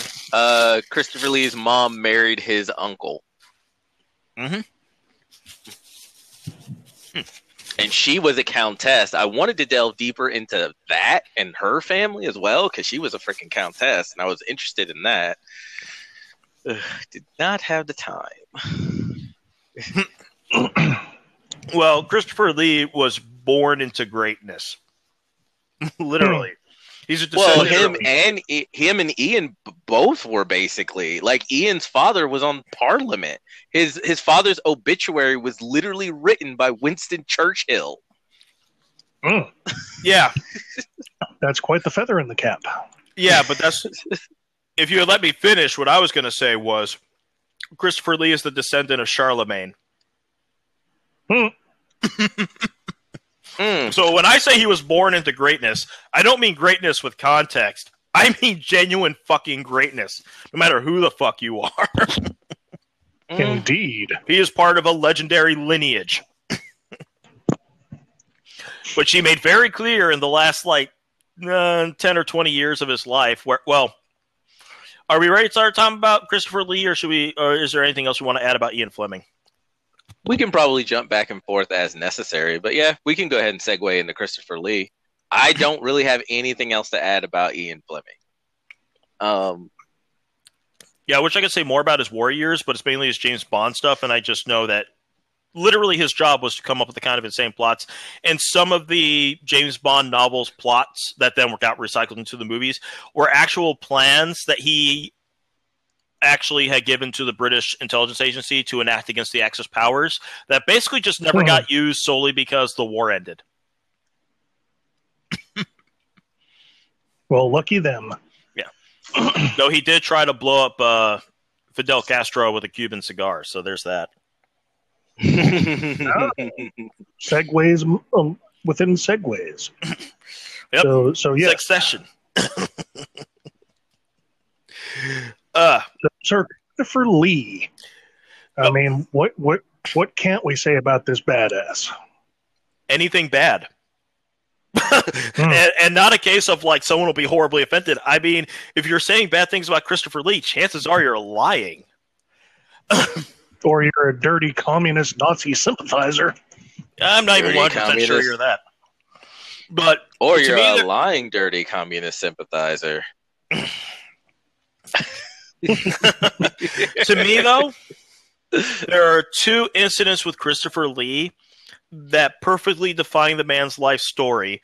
The first was on the set of the Lord of the Rings trilogy, where Peter Jackson made the innocent mistake of trying to explain in detail what the sound and effect would be of stabbing somebody with a dagger. I think it was for his death scene. And Christopher Lee responded with, "You don't have to tell me, I remember it well."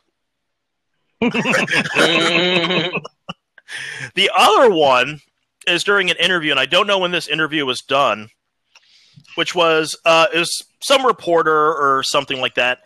I think cameras were rolling for it at first too, but when all the recording stuff and all that was turned off, because they had asked about his military service, and he said, like he always does, that I can't talk about that; it's all classified. The reporter said, "But seriously, there's nothing recording or anything. Can you tell me anything about your time, the stuff you did there?" And he just leaned in and said, "Well, can you keep a secret?" And the guy said, "Yeah." And he just responded with, "So can I." Because classy as if Ian Fleming was the suaveness of James Bond, like the talk of James Bond, Christopher Lee was the man who walked the walk. Indeed. And I like that he became good friends with his actual cousin from his mom's side of the family. So technically, I guess he's a count. Is that something that's hereditary, being a count or countess? It can be. It mostly is inherited, actually. I think at that time, okay, it was mostly inherited. Then his mom and by extension his cousin were definitely countess and count respectively. From Italy, their family earned that in the 16th century, and he basically, I remember he joined the RAF because he didn't feel like following in his father's footsteps, not to be confused with his stepfather.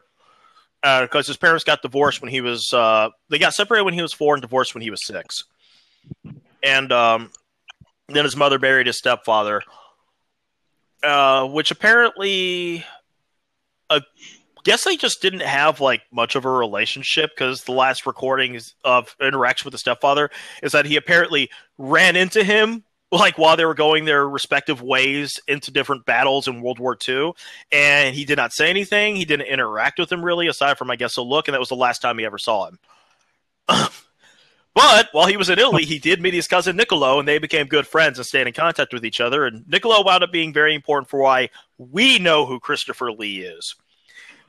What I do know is he was in the Royal Air Force. He flew for a little bit until he kept complaining about blurry vision and headaches, to where it turns out he had an aberration of the eye, where he was told by the doctors he couldn't fly anymore, which he found devastating, because he was all about that. I want to contribute to World War II life.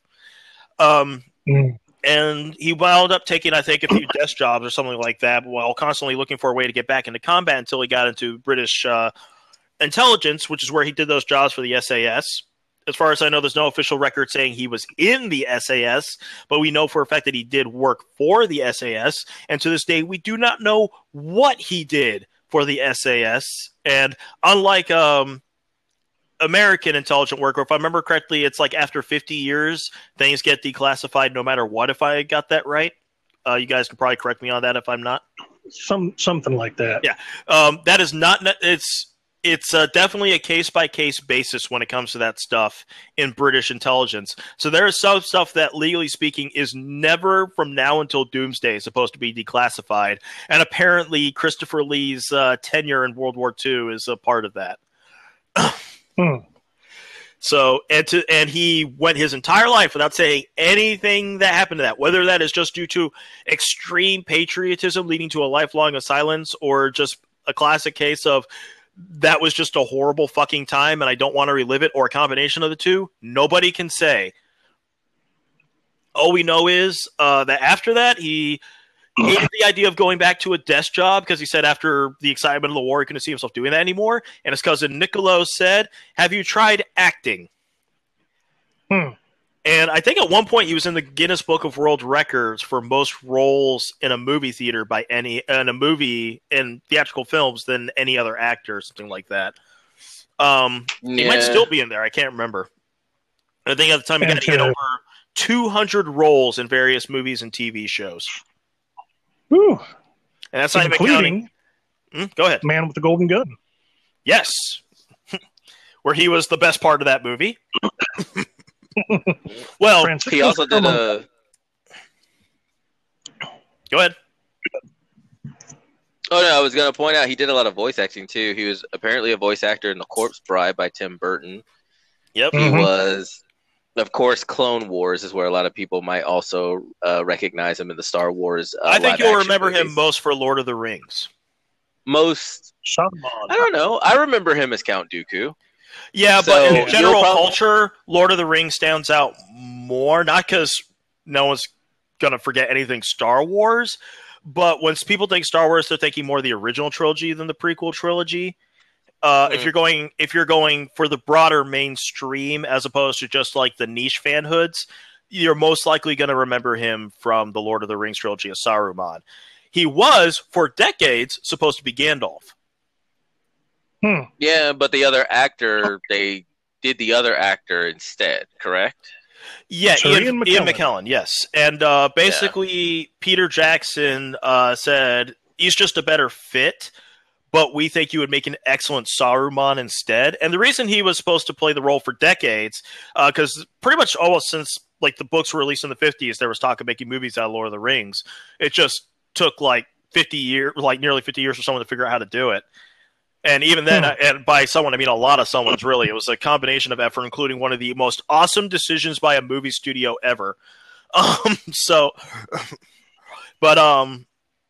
was also related to J.R.R. Tolkien, the creator of the Lord of the Rings trilogy. And Tolkien always said that he felt that he should play Saruman, and tried to put it into the film rights until the day he died. Like, hey, if you're going to make a movie out of this, he's got to be Saruman. And it was Peter Jackson who convinced, not Saruman, sorry, I meant Gandalf. You be Gandalf. And it was Peter Jackson who convinced him that he would make a better Saruman instead. And I agree. That's all I could say there. He was awesome as Saruman. Yeah. Apparently, he was also going for the role of Magneto in the X-Men movies, and also got beaten out by Kellen. They casted McKellen, and they casted McKellen instead for that as well. There was another movie I was reading about. I'm forgetting the name. And it stated that he turned the role down, but in later interviews, like years later, he wished he had accepted it. I think it was The Matrix, but I could be wrong. Might have been. Who is he going to play in The Matrix? No, not The Matrix. That's actually Sean Connery. Back to Ian Fleming. Oh, right. He turned down the role of Judge Doom in the Who Killed Roger Rabbit movie. Or Who Framed Roger Rabbit. Yeah. And then, like, in a later interview, I believe he was stating that he wished he had actually taken the role. I love also voiced, like that. Yeah. He also voiced Ansem in Kingdom Hearts and the Jabberwocky in the Tim Burton Alice in Wonderland movie. Which, when I thought back to it, I was like, "Oh fuck, that really was him." And played Charlie's father, not Charlie, Willy Wonka's father in Charlie and the Chocolate Factory. And ironically enough, in all of this, I love how we brought up all these great things he did and we completely buried the lead on the one thing he's probably the most famous for, at least among cinephiles, especially if you're not a Lord of the Rings fan. Motherfucker was Dracula. Oh yeah. I was gonna. Sorry, we hadn't gotten to that. That was one of the things. He did a lot of interviews about how he was basically the first. He did a bunch of Dracula films for Hammer Studios. And he was Frankenstein's monster, too. He was Frankenstein. Yeah, that's what I was getting. He was also Frankenstein. He actually played Frankenstein first, and then they casted him as Dracula. And the director stated that whereas other portrayals of Dracula were basically like this man with like power, is that Christopher Lee brought like sex to the role. Like when you watch Christopher Lee as Dracula, don't think that's fair because Bela Lugosi was actually Bela Lugosi, yeah. Not Bela Lugosi. Was it Bela Lugosi who played? Yeah, Bela Lugosi was actually equally praised for his role as Dracula for basically being sexy. Well, that's what I remember. That's what was written, and Christopher Lee's director is the one who said that. So that's just his perspective. Well, I don't think any of us can deny the sexiness of Christopher Lee. Yeah, but he also felt like they were trying to typecast him as Dracula, and it got to a point where he said in an interview that it was pretty much downright blackmail when he did like the last 4 to 5 movies because he wanted out of the role because he always considered himself more. He always wanted to explore like comedic acting, and that there was more humor in his acting, and he did not want to get typecasted in it. But it got to a point where they were basically blackmailing him to keep him in the role. Okay, I finally found what I was looking for. It's a meme that's been around forever. It was back. This came out back during the years of like the awesomeness of Chuck Norris memes. Yeah, and somebody made this as a response. It's just a picture. It's just with classic meme format of here's a black background, here's the picture of this person. Except the picture is really small in this case, and you're going to find out why because I'm going to read this meme verbatim. Sir Christopher Lee. He was Dracula. He was a Bond villain. He was Sherlock and Mycroft Holmes. He was Death. He was Lucifer. He was Count Dooku. He was Saruman. He was Lord Summerisle. He recorded a heavy metal concept album about Charlemagne. I was going to mention that. He hunted Nazis during World War II. He was part of a secret agent unit called the Ministry of Ungentlemanly Warfare. When told by Peter Jackson to imagine how a man being stabbed in the back sounds, he told him he didn't have to imagine it. He's fluent in English, Italian, French, German, and Spanish. Moderately proficient in Swedish, Russian, and Greek, and conversational in Mandarin or in Mandarin Chinese. Now, let's see Chuck Norris top that.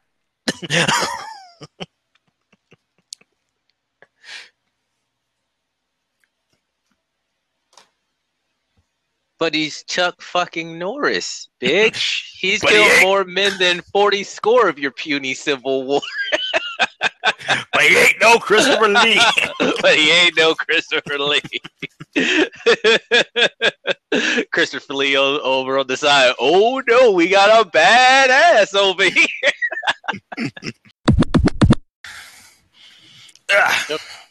There I am. I mean, how can you not love a man whose response to reaching his 90s is, I'm going to start recording heavy metal albums now? Well, I think he started before that, but still. Yeah, Christopher Lee is like, I always hear about, like, this person lived a life, and then I look at their life and I'm like, yeah, but nah, I'm good. Christopher Lee, while I was reading up on him, is one of the few guys where I was like, this guy has lived. What the fuck have I myself? And not only that, but I can't find anyone who has anything bad to say about him.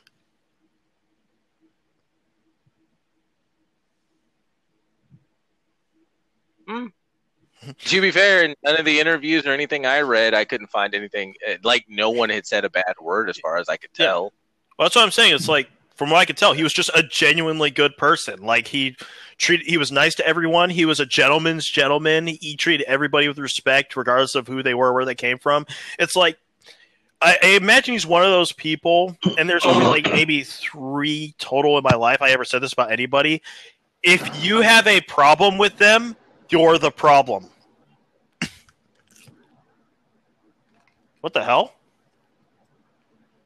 What's all that background noise all of a sudden? I do not know.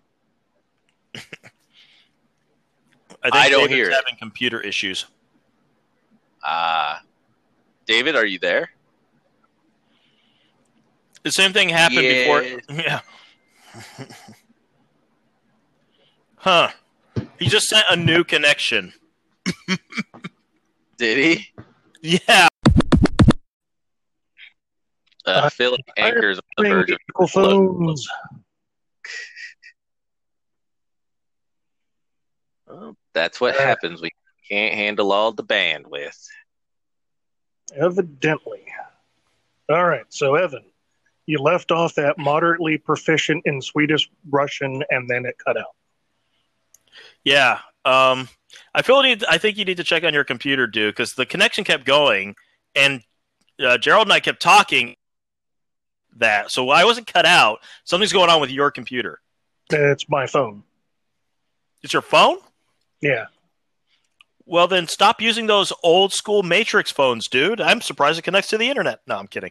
I need a headset that I can use on my computer, and then I could try doing it that way because I know it works. It worked for Nick, and I think that's how. No, you do it on your phone too, right, Gerald? I do. Yeah. But so continue. We did continue.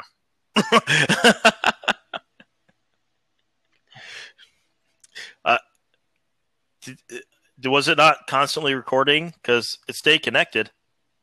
I got a disconnection error, so I cut it out, and then I tried doing it again on my phone my phone, and it locked up, so I'm using my old phone now. So no, I didn't hear anything after the initial. I think it's.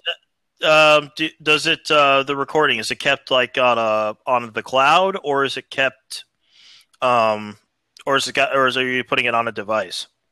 Yes. Yeah, then we actually continued, and you would wait. Which one? Both, I think. Yeah, then chances are everything we said should be available to you on the cloud. All right, then continue from where y'all left off, and I wasn't there. All right. Oh, I remember mentioning the heavy metal album. Yes. And we were talking about how, as far as we can tell, nobody had anything bad to say about Christopher Lee, because apparently he was just a gentleman's gentleman and would treat you equally no matter what and nicely. Yeah. Indeed. And I think that's where he left off. Okay. I don't know. I don't know if there's anything else to say. Uh-oh. I mean, we hit all welcome. the. Yeah. Unfortunately, I didn't know the man personally, so well, if we could have only have been so lucky. Right. So, do we want to talk about crazy assassination attempts then? Or do we want to call it for the day? What crazy assassination attempts? The ones that Ian Fleming planned, or ones that we just imagined maybe Christopher Lee tried to do? Well, Gerald had mentioned the Nazi plan to try to kill Churchill with an exploding chocolate bar. Yeah. Yeah, that sounds about right. Honestly, I would love to just do an entire episode just about all of like the mystical artifacts the Nazis tried to get their hands on in World War II. That is the most historically, that is the most historically accurate part of the Indiana Jones trilogy.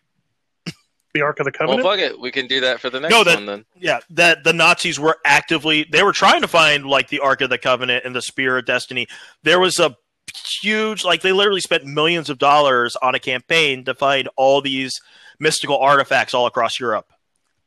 Well, that was the Thule Society's influence on Hitler, though, right? He was just a man-child who believed in these things.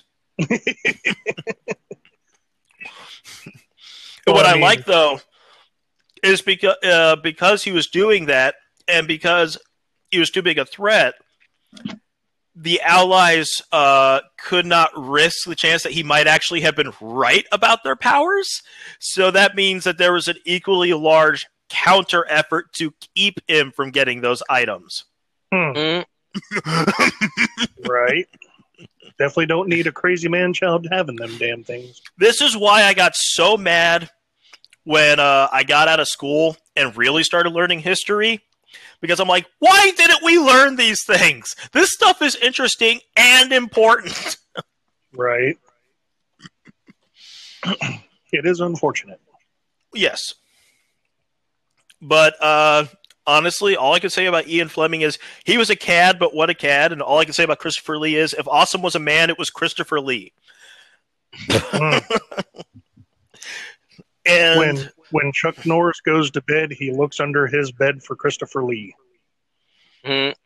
no, when Chuck Norris goes to bed, he turns on a nightlight that's the life-size image of Christopher Lee because he knows that'll protect him from everything. I don't even think he died. I don't think Christopher Lee died. I think Christopher Lee just went to another plane to make absolutely sure Cthulhu and his brethren don't exist, and to tell the idiot God, you better keep your ass asleep. Mm. Just like how I don't believe David Bowie died. He just went home. Hmm. I don't even know what the hell mean, happened to I Prince. can't even argue those things. I think Prince did die, but only because he was curious and wanted to know what it was like. Yeah, I can see Prince doing that. It's like, huh. This is not a joke. I am dead serious. When I found out he died, someone told me, and literally 100% serious. My immediate, honest response to that was, "He can do that?" Because I honestly thought he didn't know how. In my defense, Prince never aged ever in his entire life. Like, we're talking about James Marsden for that 20 years. That he's got nothing on Prince in the no aging category. Hmm. That man looked exactly the same on the day he died as he did on his very first album cover. Yeah. Like, yeah. Hmm. There's been a lot of speculation. I don't think he died. I think he just lost that sword fight and someone got his quickening. That's what it was. And that someone was the great immortal Janelle Monáe. Which actually explains a lot about Janelle Monáe. I am not familiar. She was in Hidden Figures. She's on some TV show right now. She's in the Antebellum movie that's supposed to be coming out at some point. The new horror movie that was produced by Jordan Peele. And she's mainly known for her music. Her biggest single is, I think it's called Make Me Feel. And it's the most Prince thing to ever come out since Prince died. Mm. And in true Prince fashion, it's radio friendly and dirty as fuck. Well, I'm sure we all know that when the final apocalypse destroys us all, we're going to see Keith Richards walking through the wasteland, and Betty White's going to show up and she'd be like, "You know, this was coming, Keith." Mm. I just hope the apocalypse is Valhalla. Because, one, I like an apocalypse where I get to die fighting even if I'm going to lose. And two, a big part of, not Valhalla, Ragnarok. And two, yes. two, a big part of Ragnarok is that the entire armies of the dead will come out to fight. Which means we will get to see Christopher Lee ride into battle one more time. And when some evil asshole comes up to him and says, "I want you to know what it's gonna feel like to be. I want you to know what it's like to have, to be, to know that you will die with a stabbing, he'll just look at him and say, I don't need to know. I remember. And then kill him dead. And so will it be like, will it just be the Expendables with like Christopher Lee and Mr. Rogers and like all of the prolific figures? You know what I want to see? And I want this to be done as a B in like one of those on purpose style B movies like Iron Sky. I want to see like an Expendables, except it's all the badass presidents. like Washington, Abraham Lincoln, which I don't think most people realize Abraham Lincoln was probably one of the last presidents you ever wanted to get into a fist fight with. Like fucking Teddy Roosevelt and his rifle. And I mean, he was running around killing vampires, so yeah, I'd assume. I mean, I would think it was a given that you don't get into a fist fight with a man who's murdering vampires. I also, sticking to this historical idea, I also wouldn't mind an Expendable style movie. It could be a B movie or it could be for kids, but just about all the awesome animals throughout history. I mean, for God's sakes, Russia had a general that was a bear that loaded artillery. Because of course Russia did. Because why not? And anybody we have bear loading artillery. And anybody who thinks that's just cute and not badass has clearly never been face to face with a bear. Like it says something about Russia that there was a bear in existence that just went, yeah, I'm not gonna fuck with these guys. In fact, I think I'm gonna join them because I don't think I can beat them. Because even bears understand one important fact of history: you do not invade Russia in the winter. Well, it's a shame Hitler didn't understand that. Well, not a shame. Actually, he did. You know about that, right? Yes. The problem was Hitler had a particularly enthusiastic general in his army who decided on his own to do some really stupid shit, and including invading Russia in the winter. Long before Hitler wanted to do it, because he knew you don't invade Russia in the winter. But the guy was so far along that there was no way to call him back, and so he had to back him so he didn't lose face. So, when you get right down to it, because I think it's pretty much universally agreed that was the turning point in World War II that led to the Axis powers' defeat. The world was saved by managerial incompetence. Isn't that also what condemns it? Yeah. Was it Rommel that did that? I'm trying to remember, was it World War I or World War II that was started because of a sandwich? Boy, the universe loves its ironies.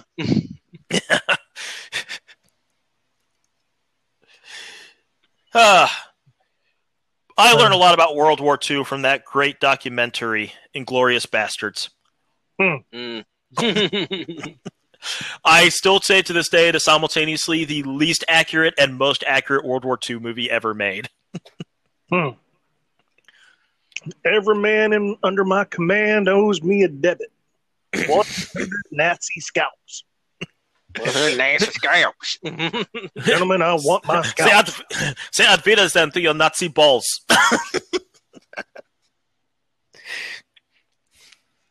Melanie Laurent, you're a wonderful, wonderful French woman, and there's very few things in all of cinema as sexy as your giant laughing face as the theater full of Nazis is on fire.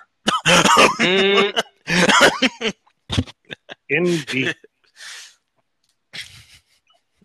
Okay, so do we want to wrap this up then? I think it's good to go. I think we wet a lot of whistles. Waved a lot of flags, ringed a lot of bells.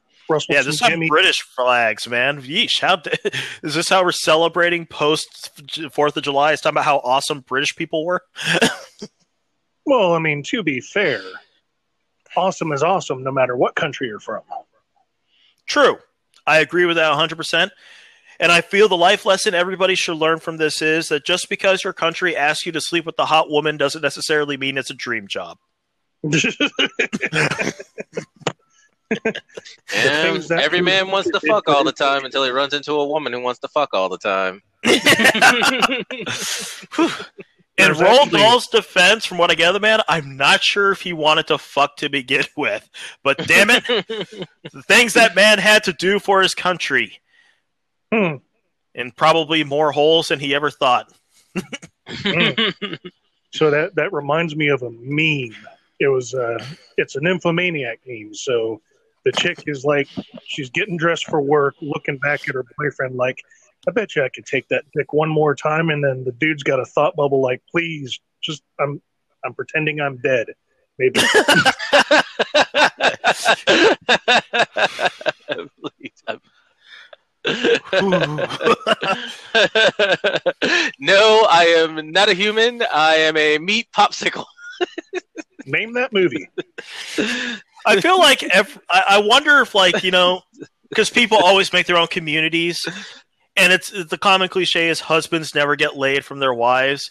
And I know that there are husbands that get together because they're husbands. I always wonder if there's that one husband in the group where after everybody's like, I never ever get laid, my wife is never in the mood, there's that one that's always getting laid, be like, you don't know how lucky you are. I want your marriage.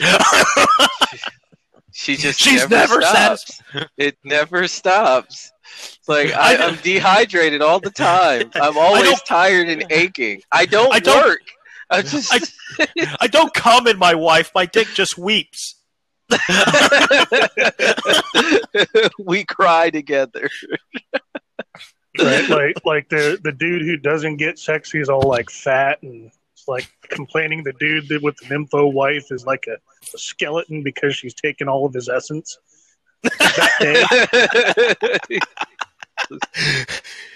Well, you have to deny them your precious bodily fluids.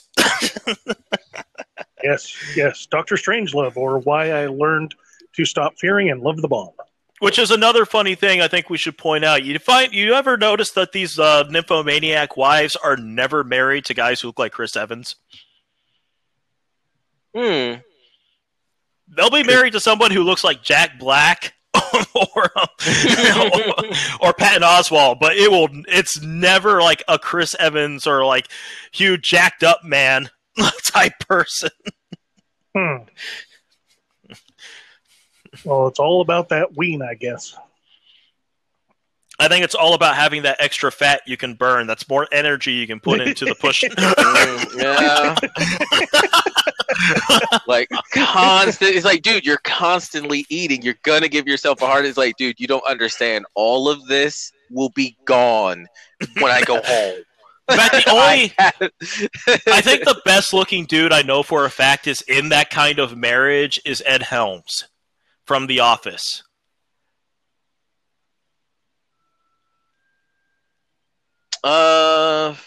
He's married to Olivia Wilde. Oh God! And apparently, according to him, she lives up to her last name. She is insatiable, and I swear to God, even though he was never fat, the dude is thinner now is thinner after he got married to her than he was when he got married to her. He's the guy who was also in The Hangover. That's Ed Helms, the one with the missing tooth. Oh, yeah. Okay, I got you. And even then, that kind of goes right back to what I was saying earlier about how they're never like with a Chris Evans-looking guy, because Ed Helms is the most like normal-looking human being ever.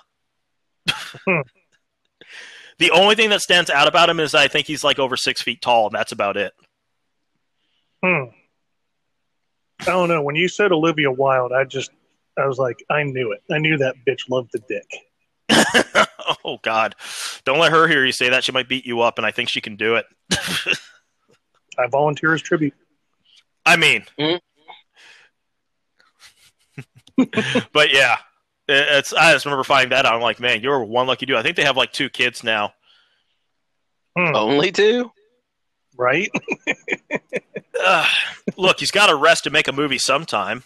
I mean, let's be honest. I think also a big part of that is she's clearly a bit of a workaholic because It's after she had those kids, we stopped seeing her in so many movies and TV shows, but she was working all the fucking time. So I wouldn't be surprised if, for the early parts of that marriage, it was a case of, I'm home, I'm not working, pants off, now!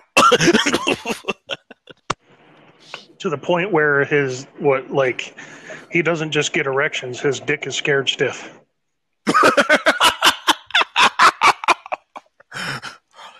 In his defense, if a demanding Olivia Wilde came home to me, my dick would be scared stiff too. It will salute, and it will not stop saluting until the commander says done. I can just imagine he's like sitting there on his MacBook. All of a sudden, the door slams open. Now, oh god, what? I just get that image of that one episode of Family Guy. Last night, Brian, Lois was the man.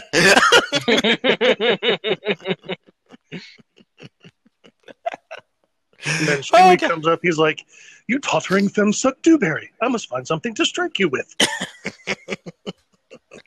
God. This is our cap off has gone into some very strange directions. Yeah, it happens. It keeps the world turning. Right. So, final thoughts before we close this out. Christopher Lee was a badass. Interstate 60, like it or hate it, it's gonna be complete perspective. Objectively, bad movie, and Ian Fleming was I'd say he was a demigod in his own right. The man was a cad, but what a cad! Yeah. Oh, no. Ian Fleming is the best friend you have that always gets you in trouble, but never seems to be in trouble himself. Well, until he was. He's always banging, right? He's always banging the hot chick. He's always trying to get you out to go out to the bars and drink for hours on end before you got to go to work in the morning. And then he never seems to have a job, but he always has money. Not too far off, yeah. And literally makes something as complicated as, say, writing a series of novels look easy. Yeah, and he always does some ridiculous shit and pulls it off, and you're like, "What the fuck?" Dude? He's the reason you have a criminal record, and he's also the reason why it's one of your crowning achievements. Right? He was like, "Yeah, you went to prison for 2 months, but you banged Princess Samoya." Like, I mean, come on, dude. It was worth it, right? And you're just like, you're like, you have a fist, and you're like, yeah. No, it's like, he's the guy where it's like, if you go back in time, I could see this actually being the conversation. Well, yes, my good chap, you did get rightfully beaten within an inch of your life by the Secret Service. You will never be allowed in America again, and you have a criminal record that will always be shunned upon you. But wasn't it worth it to be Jackie Kennedy's revenge fuck? Right? Wasn't it? Like, and you want to punch him. You want to punch him so bad, but you're just like, but instead, fuck, you're right. You clink your glasses, you drink that martini, and when he calls you saying, "I got a job," you'll be the guy going, "You son of a bitch, I'm in."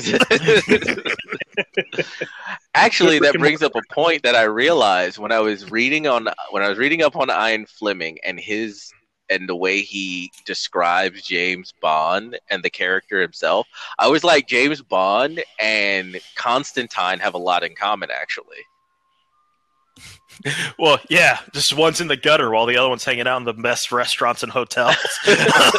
Well, personality-wise, I mean. Like, James Bond is like the upper class. It's almost like the upper class Constantine. Like, what if Constantine was rich, could basically do what he wanted and get away with it? He'd basically be James Bond. Actually, he would be the same. Constantine never had money problems. He always seems like he does. Oh, that he always has the money he needs at the time he needs it. Never before, Oh. never after. He's like a financial Superman. Oh no, he was actually like literally like he was at one point like destitute, homeless, constantly getting drunk, and when he basically got out of his funk, his response was to immediately just smirk at a guy who immediately felt the need to just hand him over a fuck ton of cash and a credit card. Well, And he just like literally went to a hotel, got a shave, got some decent clothes, and put them on, and went back to his life. So he's not technically rich, but he will never really be poor. Gotcha. Situational wealth. I would say the big difference between John Constantine and James Bond is that James Bond loses his friends more reluctantly than Constantine does. James Bond would sacrifice himself for his friends. Constantine says, "Here you go," to the devil in front of him. But those two meeting would be interesting because there's no way they'd like each other. And it's because of all the ways they're alike, funny enough. Well, you that's know, usually the way it goes. The more alike you are, the worse your relationship tends to be. Yeah. Well, But- it makes the most sense story-wise, anyways. But I would say my final thought on this is if you ever get the chance, people, look up World War II era Britain. You have no idea how interesting that is and how many people from that time you already know. Including but not limited to the wife of Stan Lee. Ah. Yeah, she was doing some intelligence work in World War II in England at the time. Interesting. Also, Gerald might not know this. You might, Evan. Queen Elizabeth was I think a hospital jeep driver during World War II. Oh, yeah, Queen Elizabeth is a pure fucking badass herself. There's no denying that. Indeed. Sadly, God save the Queen. Yeah, sadly, she may be the last of the great monarchs we shall see, or at least modern day.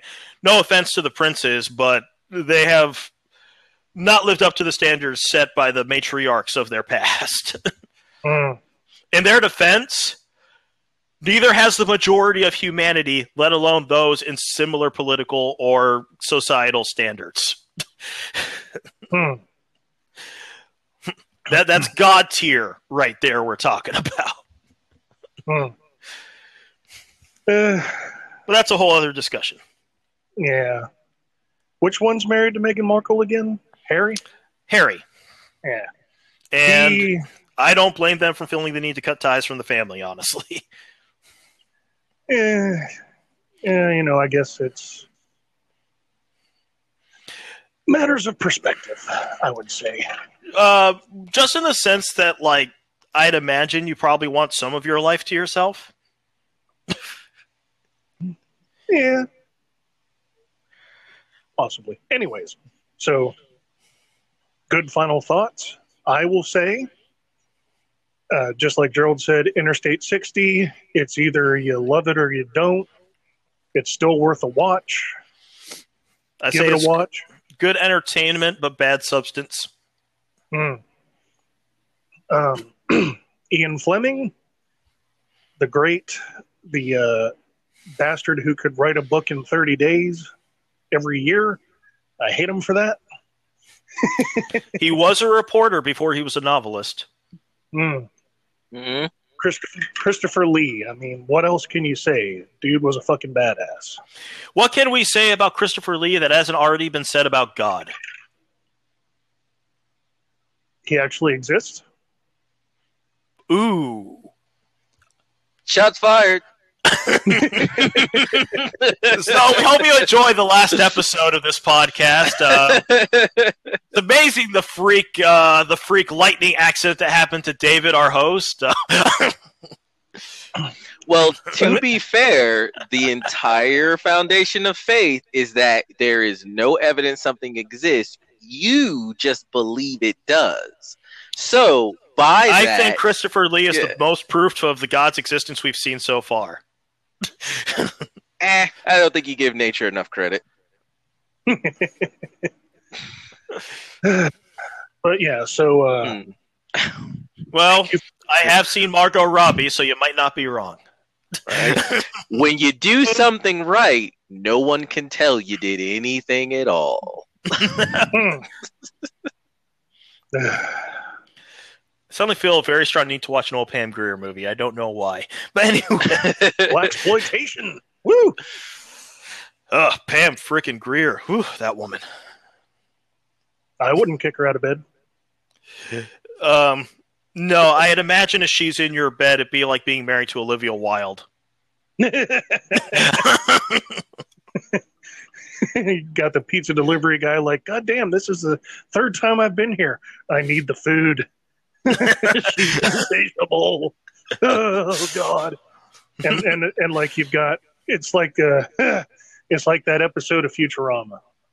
You know, like next to the bed, there's skeletons of dudes whose pelvises are broken, but you know they've got smiles on their faces. It's just if like Pam Grier kills me with snoo snoo, I lived a good life and had an even better death.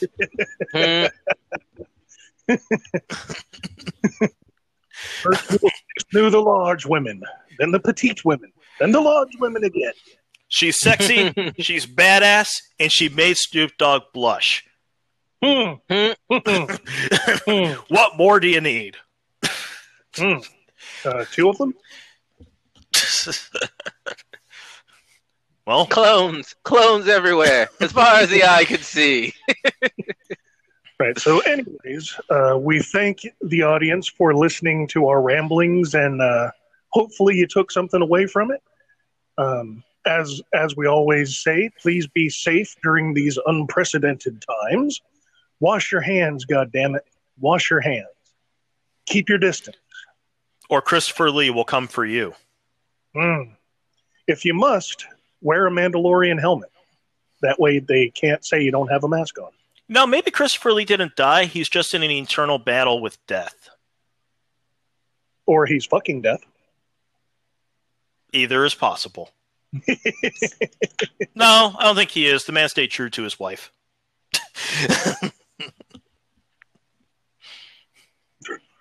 Okay, that just makes me think of another meme where you know how they say when death comes for you, but you challenge death to a game, and if you win, death can't take you? Well, death, a role player challenges death, and then death's on the phone with his boss like, no, I'm still here. This guy challenged me to a game, and we haven't finished yet. And then the dude's like, all right, I'm reaching for my Paladin book. And Death's like, fuck, another one? We really should talk about Old Man Henderson. Well, we'll have to watch. We'll have to watch it. I'm going to put it on the list, and we can talk about it in the future. All right. So having said that, everyone, have a good rest of your Sunday, a good week hopefully coming up, and we will talk to you again next week on our usual time. Bye, everybody. Everybody take care.